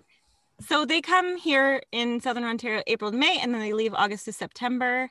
And their range is sort of like Southern Ontario, the east coast of the States, the Midwest, and then they will fly south to Central America for the winter. Okay, here's a mind-blowing fact. Let's go. The indigo buntings often migrate during the night, and they use the stars to navigate. I love it. So they don't rely on individual stars or the brightness of the stars, but they use them as clues. So they will use them in both the fall migration and the spring migration. And it was often thought that the indigo bunting had an internal clock, so it would be able to compensate for the movement of the stars. But it says that their temporal compensation for stellar motion is not part of their migratory methods. But they said that in captivity, since the birds cannot migrate, they experience disorientation in April and May and September and October if they cannot see the stars from their enclosures. Wild. Yeah. I just find that so beautiful. As far as the call goes, you're probably not going to identify it from its call because it's very non-distinct. It sounds like a bird. It sounds like a bird that someone would play in a movie. We're talking about bird calls. You're like, it's going to sound like a bird. It sounds like a regular, I don't know, like what everybody thinks a bird sounds like, a canary, I guess, It just has a sing-song. It's a Tweety bird sort of thing. Yeah. We're going by cartoons. Oh, I love this. Where to find them? I rarely see them. I've seen 4 indigo buntings in my entire life. And this, I I saw that its annual survival rate is 0.585. What? Yeah. Say that again? Their annual survival rate is 0.585%. Like that's how likely it is that they will survive? That's how many die? Yes. Okay, I thought you meant like 99 point whatever die off every year. That's what I first heard. I'm like, wait, what? No, that's it. How are they Yeah, still around? That's what I'm saying. What? Yeah. That they 99% of them die. Oh, wait. Okay. I don't know if it's 0.585 out of 10 or if it's 0.585%. Okay. No, it's out of 10. It's out of 10. It's out of 10. Oh. Jesus. So to say 99 out of 100 die every year. Like, this species is not supposed to survive. It's still very low. They like brushy forest edges, open deciduous woods, second growth woodlands, and farmlands. They are monogamous, but not always faithful. Ooh. Scandalous. And the nest building and incubation are done solely by the females. They wrap their nests in spider webs on the outside. Mm-hmm. Wild. They're like Morticia Adams. It's in wild. aesthetic. And then they feed solely on insects during the summer and then seeds during the winter. Okay. So just like the blue jays, their blue feathers are not blue. They are black. So we were talking about this on the last bird podcast episode. It's the diffraction of light that gives it the blue appearance when we see them. So that's why their coloring can range dark to light. So pretty. Caleb's showing me a picture of one. I just want it as a pet. Don't do that. And one last fun fact about indigo buntings is that a lot of birds are referred to as a flock, but when indigo buntings are traveling together, they are referred to as a decoration, a mural, or a sacrifice. That went dark fast. Like everything, what I'm getting out of this is the indigo bunting is the Morticia Adams aesthetic. They're like, oh yeah, we look blue, but we're actually black. We love to dress our nests up in spider webs. You can call us a sacrifice. Exactly. What is going on here? We only fly at night. Yeah. This is like shape-shifting bats. They're the Molgoths of the bird kingdom. I love them. They're so cool. Oh, okay. I'm probably going to cry at this last one because of how beautiful it is. Don't do this. Don't do this. The last bird. You're not allowed to cry on the podcast.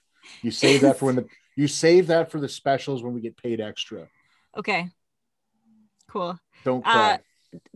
Up your donation status to the Patreon to $50 per month and I'll cry on film for you.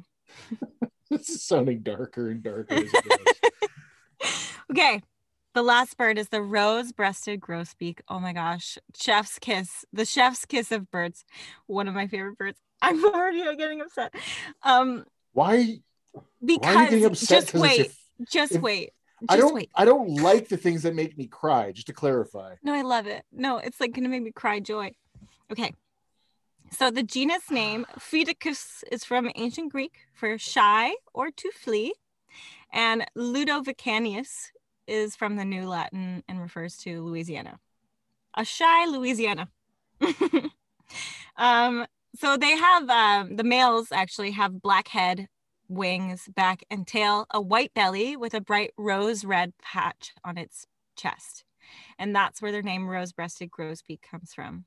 The wings have 2 white patches and rose red linings. The female has dark gray-brown upper parts, darker on the wings and tail, and a buff stripe along their head and a black streaked white underpart.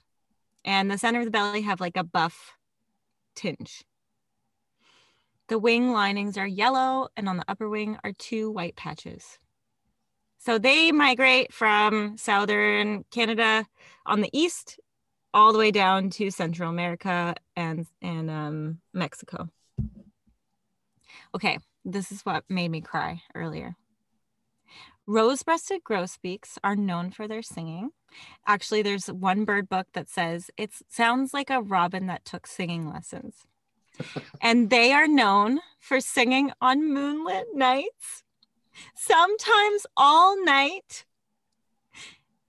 And they often, it won't be loud. Like they'll just sing softly throughout the night. So sweet. Calm down. I know. Where to find them? So they like open deciduous woods, and you'll find them here. Just listen for the sweet sounds. Really fun fact about their mating is that they were the only one of 70 migratory songbird species in the eastern United States studied, shown in males to have produced sperm while still south of their breeding location. So they're like roaring and ready to go when they arrive. They're like, I'm ready to mate. They arrive earlier than the females. They're really excited to be here. Yeah. And then the second thing that made me cry. The male rose-breasted grosbeak shares incubation duties with the female and is known to sing while sitting on the eggs. Nikki, stop. It's so sweet. It sings to its babies. How cute is that? That's so cute. So cute. At its finest. I love them. Yeah, and that's a wrap. I just want to mention other songbirds to look out for. Eastern bluebirds, gotta love them. Scarlet tanagers, they're like cardinals without a crest and like black on their wings.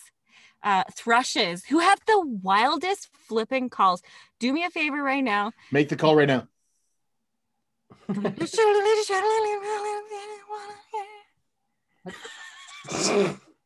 so hard to recreate. It's so hard to recreate. What the hell was that? So I'm gonna play it. That was the call? I thought you were just having a seizure.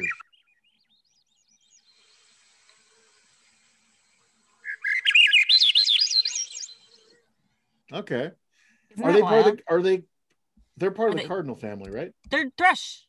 Oh wait, thrushes, right. My brain's fried. No worries.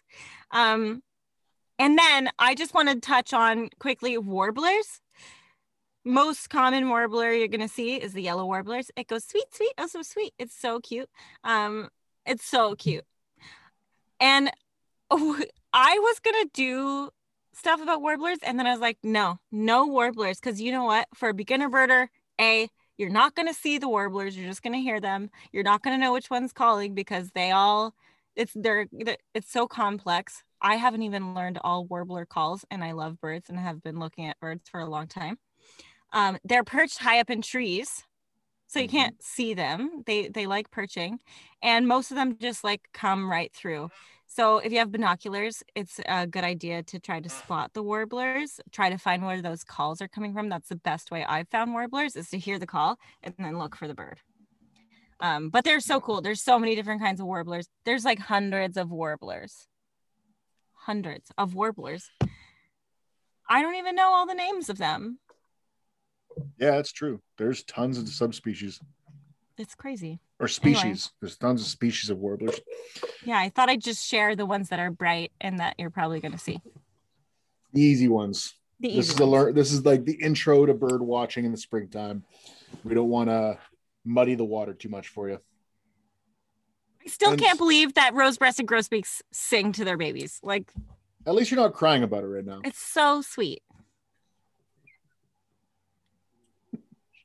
You might want to mute yourself because I can see that you're on the verge of tears. There. Okay. So with all the songbirds category kind of moved to the side now, covered, we're going to talk about some of the bigger birds and some of the more shoreline aquatic birds. These are some of the easiest birds to spot because they're right out in the open, right out in the water, or they're big. The most common ones that you're going to see are your ducks, your geese, your wading birds, which are going to be things like herons, bitterns, which are actually really difficult to see, but you can actually hear them, but not in the same way that other birds. And that's the one that I really want to dive into, is the American, the lesser and the greater bitterns. With that, we also have our ducks and our geese and our swans and our cranes and our herons and all these other beautiful birds. And so I want to talk more about the locations to look for them in. First and foremost, shoreline. Anywhere that there's a lake, anywhere that there's a river that connects to a lake or calms down and has a big open area. Any places that there's bays, inlets, marshes, wetlands. This is where you're going to see some of these bigger birds. You're going to see these larger birds and these ducks and Virginia rails and all that. My favorite place is right along a northern shoreline of a lake, preferably on a little bay where it's getting a lot of sun all day long, and therefore the ice is melting out and you get these pockets of open water that the ducks and the geese and all these other dabbling birds all converge on. They all want to get in there. You're going to see terns in there. You're going to see gulls in there, though they're going to come in a little later, probably mid-May. You're going to start seeing more gulls and terns. But you're going to see your dabblers. You're going to see your mallards, your teals. You're going to see your golden eyes. You're going to see a lot of different kinds of ducks in there, but you're also going to see a lot of swans. You're going to see our 2 native swans and our 1 in non-native, or in my opinion, invasive swan. Those are the trumpeter swans, the tundra swans, and the mute swans. Mute swans are not from here. They're from Eurasia. And they're easiest to tell which one you're looking at by their wings on the water, not when they're flying. When they're sitting on the water, if you see this big arching wing coming right up out of the water like a hump, like a big hump coming out of the water or a peak, that's a mute swan. If you see a bird that looks like a swan, but its wings are real low to the water, that's either a trumpeter or a tundra swan. And to figure out the difference between a trumpeter swan and a tundra swan is really hard to explain on a podcast. It's really hard. They are really hard to explain. Now, the number one way to tell a tundra swan from a trumpeter is the trumpeter swan has a coal black beak, and some tundra swans will have a coal black beak with a yellow nasal area. So that's going to be a bright yellow to orange nasal area, kind of like a stripe between their white head and their black beak. And that's the only way that I've easily been able to identify from a distance. The other way is that tundra swans have a much rounder looking head. It's a much more like a big softball with a beak sticking out, whereas a trumpeter swan has a much more egg-shaped head or much more oblong head. These are your larger water birds that you're going to see out on the lakes and on the bays and the rivers, your swans. Beyond that, you're going to have your Canada geese. You're going to have potentially speckle-bellied goose. They do come through Ontario on really rare occasions. And you're going to have your Canada geese and your snow geese. Then you have your ducks. The number one that you're going to see this time of year is probably your buffleheads. Buffleheads are some of the easiest ones to see from a distance, bufflehead mergansers. Hooded mergansers as well, because they're bright white with black and they're out on the water. So again, it's easy to spot them compared to something like a mallard or a teal who might kind of blend in with the waves. With all those kinds of birds, we're also looking at those larger birds. We're going to start seeing things like bitterns, cranes, herons. The herons haven't arrived where I am yet. Probably another 2 weeks and we're going to start seeing them. The one category that I don't want to dive too much into is the raptors, because it really does fluctuate. This past February, we saw 5 different bald eagles come through. We have not seen a golden eagle yet, but they seem to be coming through in the next couple of days around here. We should probably see a golden eagle. We usually see the goldies in the fall around here. They don't usually show up around here in the springtime, or they're not as visible or apparent in the springtime. Raptors like hawks often kind of stay around, especially the red-tailed hawks. They seem to stay all winter long. The merlins and the kestrels, it kind of fluctuates. They seem to be some of the first raptors to disappear one year, and other years they seem to hang around well into the winter. I have not seen a kestrel this spring yet, but I have seen a merlin already. So they are all over the place, and you're going to see them often along fence rows, along telephone wires, and out in open fields are those smaller raptors and the larger raptors. A lot of people are excited because the turkey vultures just showed up this past week. And that's your raptors. Just keep an eye out for big open areas, and you're going to see them pretty frequently this time of year. They're looking out in the open fields looking for prey, or they're looking for kills that are already apparent or already present. When it comes down to the bittern, they're a really weird bird, part of that shoreline wading birds. I don't see them very often. I think I've seen them 10 or 15 times in my entire life. Have I actually seen a bittern? But I hear them all spring long.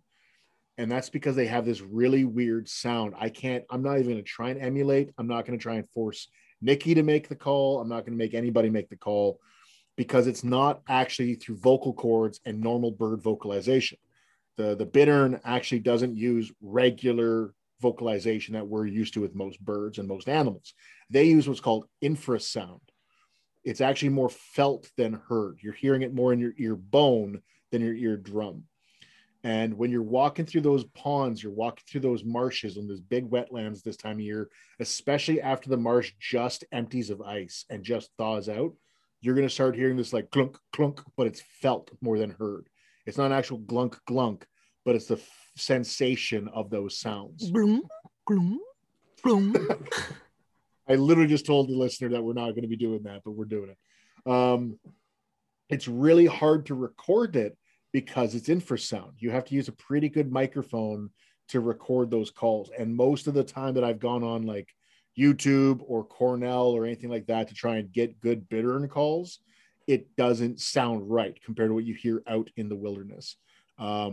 They are a very strange bird because they also are very well camouflaged. Both the male and the female are heavily camouflaged for a cattail or phragmite or reed grass kind of ecosystem. So much so that the females of the lesser bitterns will sit right on top of their nest. And when a predator walks up on the nest, the female will throw her head straight up in the air like she's looking at the sky and wave her body back and forth because it makes her look like she's a cattail. That's wild. And that's extremely effective, apparently, because the bitterns are doing very well. They're a species of least concern. Habitat loss, with the advent of Ducks Unlimited and the growth of wetlands across Ontario in the last 20 years, bittern numbers are on the rise. They're doing quite well. And again, I've only seen them 10 or 15 times in my entire life. And that's like since I was a child and saw one when I was like 7 years old with my uncle to this day. I've only seen them 10 or 15 times, but they're all around my camp. And that's because they don't come out of those cattails very often. You might see them on the edge of the road once in a rare while. And that's pretty much every time I've seen a bittern was when they're either perched in a tree over their nesting area, or they're on the edge of the road looking for something to eat. In the Anishinaabe language and Ojibwe language, they're actually called like the little heron. Mushkasi, the smaller heron, the small heron. And the bitterns are very, very unique birds to us. Some people even call them like children of the thunderbird because that weird sound they make, that glunking sound that you feel more than hear. Beyond that, we're looking at cranes and herons and other shoreline style and wading birds. We've talked about ducks and geese already. And we've talked, if you want to know a lot more about ducks and geese and like how to find them and where to look for them, go back to the waterfowl episode. It is very much waterfowl hunting reliant. Like it's a very heavy episode on hunting. But when we look at those skills of hunting waterfowl, it's the exact same skills you would use as a bird watcher who's looking for those birds, who's looking for waterfowl. I see more birds when I'm out duck hunting. I see more species of migratory birds when I'm hunting than any other time of the year because I'm in the wetland, I'm in their areas, I'm in their flight paths, and I'm there early, and I'm there before the morning chorus begins. So I've kind of snuck in and rested myself in amongst them, and then they start to sing and wake up, and I'm already there. So I get to see a lot of the birds. Much of my bird watching is done when I'm duck hunting because I'm only after 2 or 3 species of bird there. And there's like 50 different species of bird in those wetlands at that time of year. But for the springtime, I want to focus a lot more on those shoreline birds, those grebes, those rails. The Virginia rail is pretty common where I am here. They are very quiet and, again, hard to see birds. They often stay. I've only seen them twice in my entire life. And again, they're all through the wetlands around my camp is the rail family.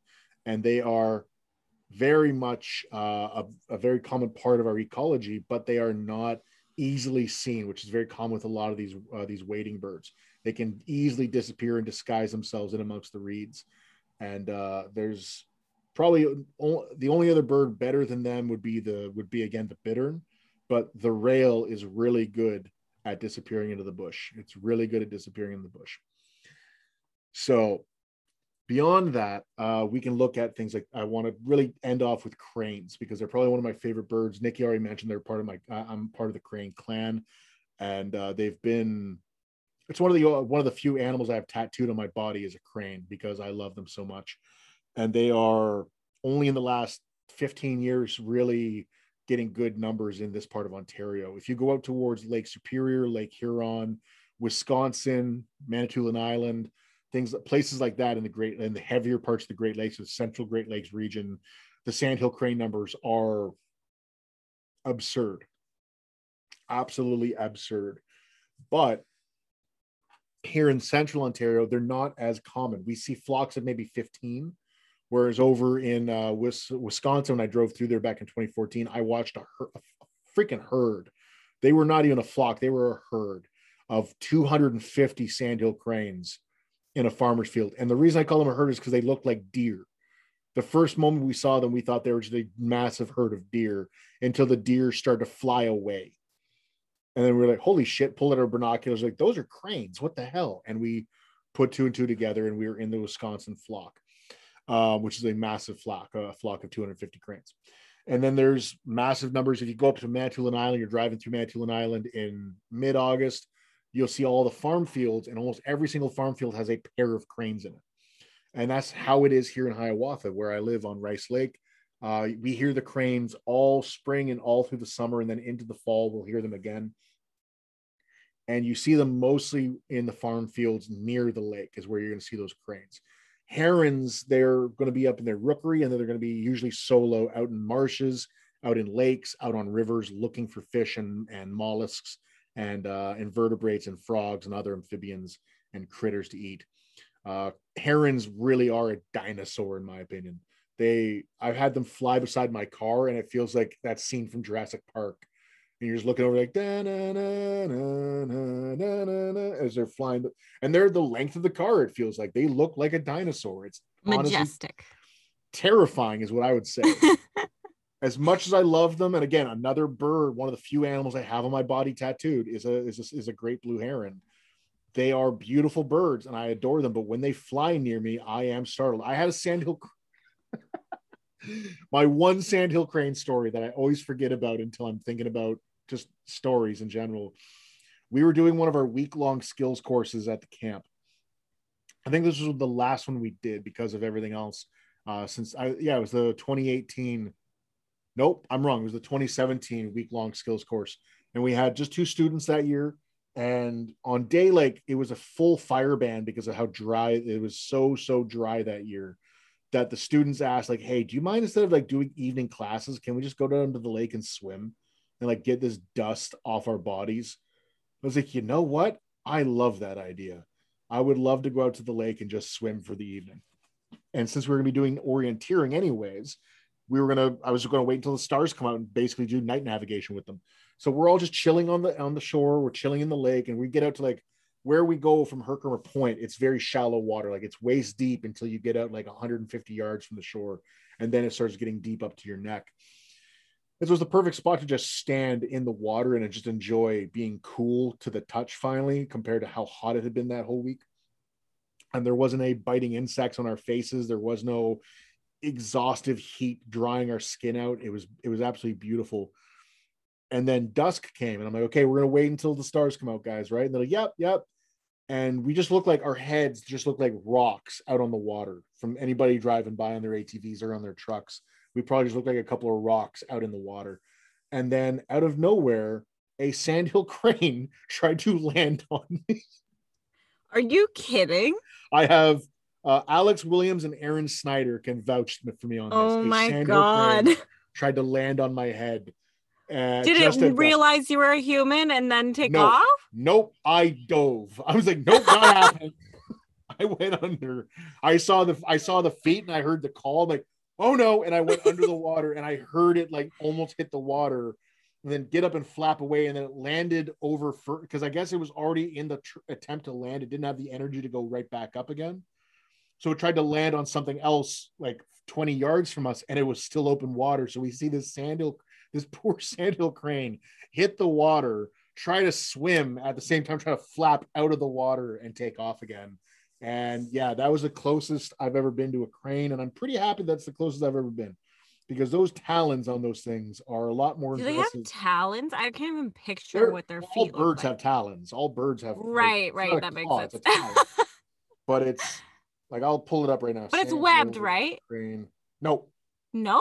No. They're a wading bird. They're not a swimming Oh. bird.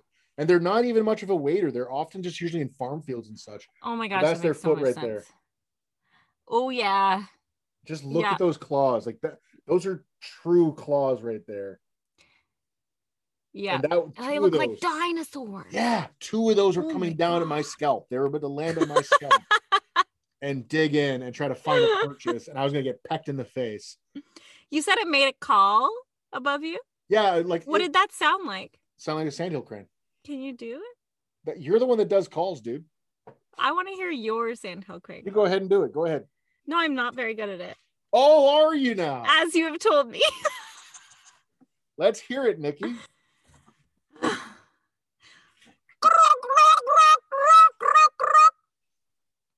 It's not horrible. It's better than the ones you've done before.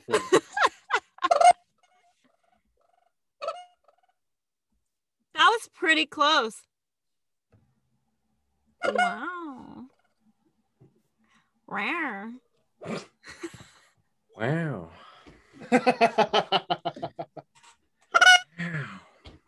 Wow. I can never do the Owen Wilson one. I'm not breathy enough. It's all in the back of the nose. Right. So I wanted to kind of end with sandhill cranes just because, again, they're my favorite bird. They're my clan. So that usually makes them a little bit more of a priority to me. But they're also they're such a dinosaur of an animal. They're such a strange being. The closest we'll get to dinosaurs in this part of the world, at least.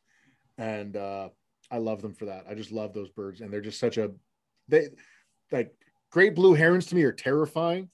Cranes are majestic. Like they just are majestic. Their mating dance, everything they do, everything about them. And that's a cool thing about them is they have a mating dance, just like ostriches or emus or other large stork-like birds that aren't storks. They actually have a mating dance where the males fluff up their wings and they move around the females and try to show off their skills on the dance floor. Their happy feet. Did you talk about woodcocks at all? Not at all. I never said I was going to. I know, but I went to the bathroom, so I didn't know.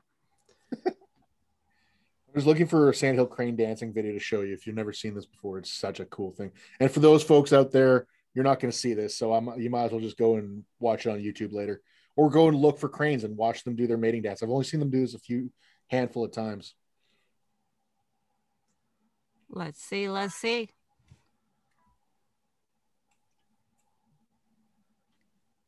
Oh my gosh. That's so cute. That is the cutest thing. Little pirouettes. Look at him.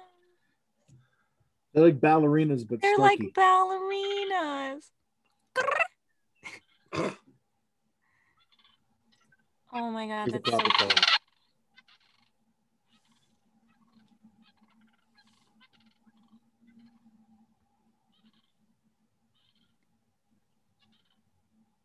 If I saw that, it would make my life. I've only seen that a handful of times, and I watch them every single year. And they're always like 500 yards away, and I can never get a good shot with my camera on them. But this year, I got permission from the property owner where they frequent to go in and set up a brush blind on the edge of the farm field. So I'm hoping to get in like within 100 yards of them and get my big zoom lens and get a bunch of shots of them doing their mating dances and stuff. They are probably my favorite bird to watch all year round is the cranes. They're just absolutely my favorite. Some of my favorite moments with taking people out on the land have been with cranes. A few years back, I think 2015, we had a fall class with students, and two of them had never really been in the woods at night before. And they were a married couple. They were dating at the time they got married, I think a year later, and became really good friends of mine. And we heard those calls in the middle of the night, like around 10 o'clock, all around us. Like one was above us, and then there was like two or three off to the left, two or three off to the right.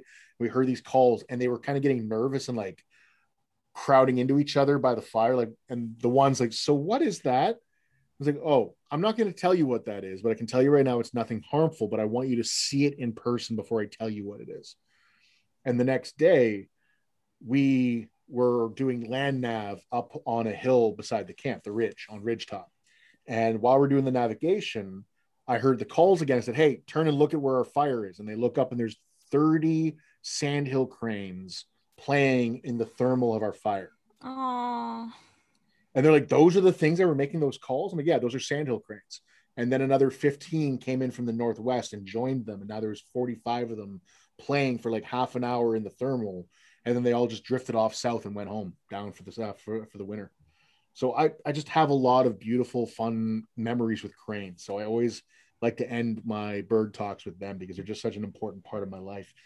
But yeah, there's bitterns. And when it comes down to, and all your shoreline birds and all your big birds and such, the number one place to look is along wet areas. Sometimes it could just be a frozen marsh. It could sometimes feel like just a big puddle in a field. And you'll see birds. You're going to see a lot of these birds, a lot of these dabbling ducks, a lot of these lake ducks or diver ducks. You're going to see the swans, the geese. You're going to see the cranes. You're going to see the herons. You're going to see the ospreys. You're going to see all these amazing birds coming in. And you just have to learn to kind of read the land. And hey, maybe you missed them last year, but if they went to that spot last year, maybe they're going to come back to that same spot this year, and you can prepare for it and you can set up for it and get a pretty good shot without causing any undue grief on the birds themselves or stress on the birds.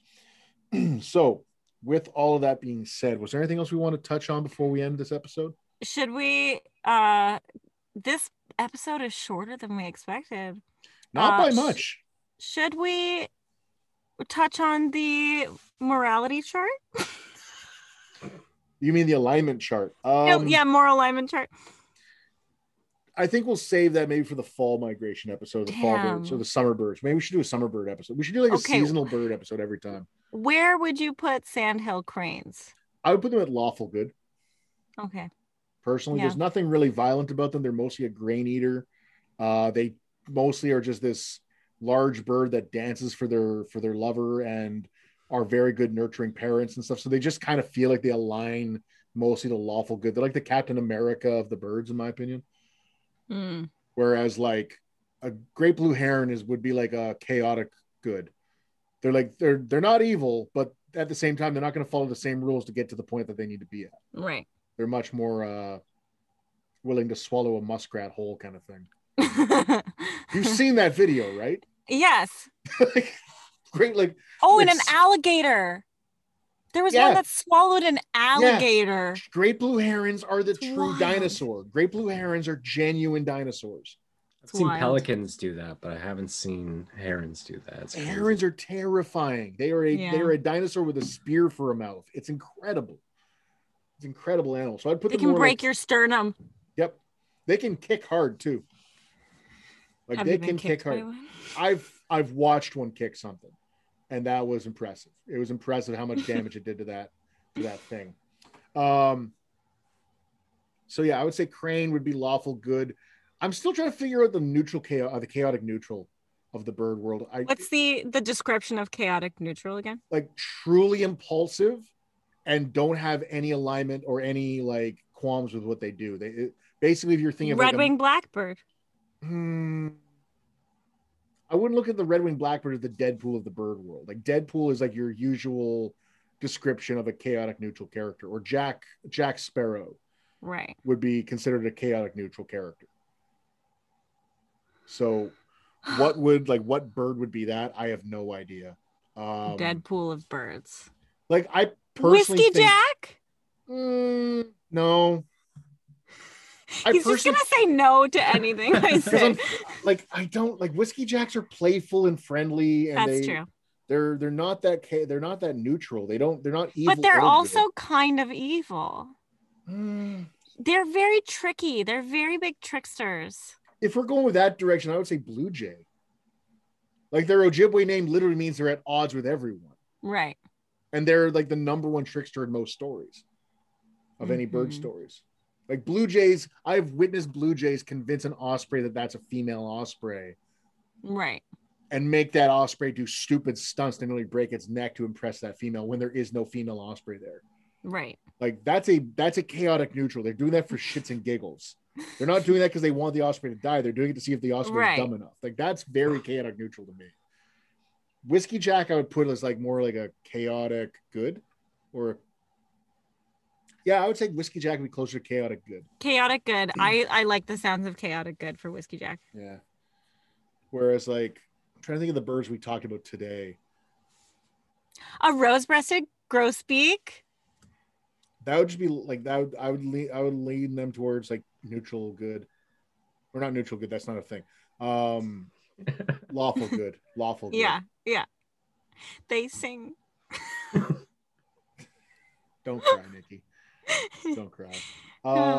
If I was to, I'm trying to think of like who would be chaotic evil. Out of the ones we said today. Out of all the birds we said today. Okay, red-winged blackbird. Maybe. They're literally out to get everything. I don't know. They're just defending their young. That's true. But are they really though? Like, it makes you think like, I'm not anywhere near your damn territory. Get away from me. Like maybe the mute swan because they're aggressive as hell, they're violent as hell, and they're an invasive species. Right. Maybe I'd put them as like chaotic evil. Yeah, mute swans, because those guys are vicious. Like, have you been bit by a swan before? It hurts like a son of a bitch. It hurts a lot. It's not a permanent injury, but goddamn, it's a pinch from hell. Yeah. They can draw blood. Oh, yeah. I've been beat up by a swan once in my childhood, and I've never looked back. I posted a photo of my sister that was in the newspaper from where we grew up on her birthday, which was a few days ago. And it's a picture of her best friend, Hillary, our nanny, and me, and we're all, except for our nanny, hiding on a park bench, trying to hide behind her as these swans and geese are surrounding us. And my sister is like right up on the backrest of the bench, holding on to our nanny for dear life, whereas me and Hillary are just standing like, what do we do now? I'll send you the photo. Later because it's absolutely hilarious. But it's just like ever since that's like I thought of swans as just being like evil my entire childhood. Right. And then I found out, no, that was a mute swan. The trumpeters are just very protective of their nest, but they're not out to get you. I'm like, oh, okay. Did we decide that bald eagles were chaotic or no, lawful evil last time? I think so. Because they're assholes. Mm-hmm. They are genuine assholes, but they're doing it mostly out of just instinct. So it's like chaotic evil, yeah. Mm-hmm. Or no, lawful evil. Yeah, lawful evil. They're doing it because they think they need to. Yeah, there's the photo. I just found the photo of my sister and me and Hillary. And I cropped it in. I'll send you the original. We also did bring up cowbirds at one point. So they can be chaotic evil. Oh, yeah, they could. They could definitely. Like, there's no true reason why they need to lay their eggs in other birds' nests. They just don't want to do the work, right? Which sounds like a very chaotic thing to be. Yeah, like, I don't want to raise this. Are you kidding me? Here we go. Let's do that to the podcast chat. Yeah, I would definitely say cowbirds would be chaotic evil. Yeah, and then chaotic good would be. Who's chaotic good again? So lawful good was sandhill cranes. Mm-hmm. Chaotic neutral is blue jays. Chaotic evil is cowbirds. So we got that kind of diagonal crossed. What are the other 6 categories? We have lawful good, lawful evil, chaotic lawful, or neutral, lawful neutral. Falafel. Full awful. Yeah. Anyways, yeah, there's a lot. We should do this with the podcast with the patrons. Yeah. We'll make an entire list. Wait, hang on. What? I have the pitch. Become a patron on Patreon for Canadian Bushcraft if you'd like to vote for which birds fall on which scale of the moral alignment chart. Thank you very much. This is a sponsored message from Nikki Satira. And in exchange, you'll get Nikki to do an entire session of bird impressions. And crying. Oh, God. This is becoming so dark. It's so dark. It escalated so quickly. Dear little Chief.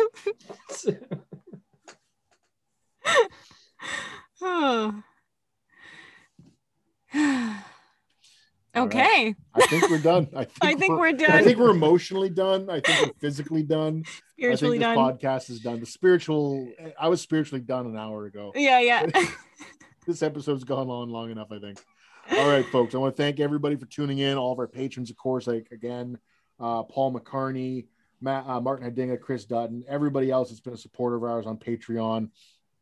And of course, I want to thank my special guest, Nikki Satira, and my co-host, Rye, the Adventure Guy.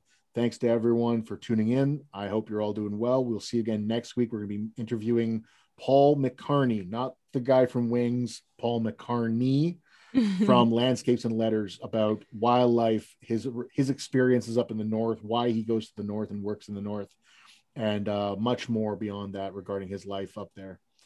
Thanks, everybody, for tuning in. Take care. Wash your damn hands.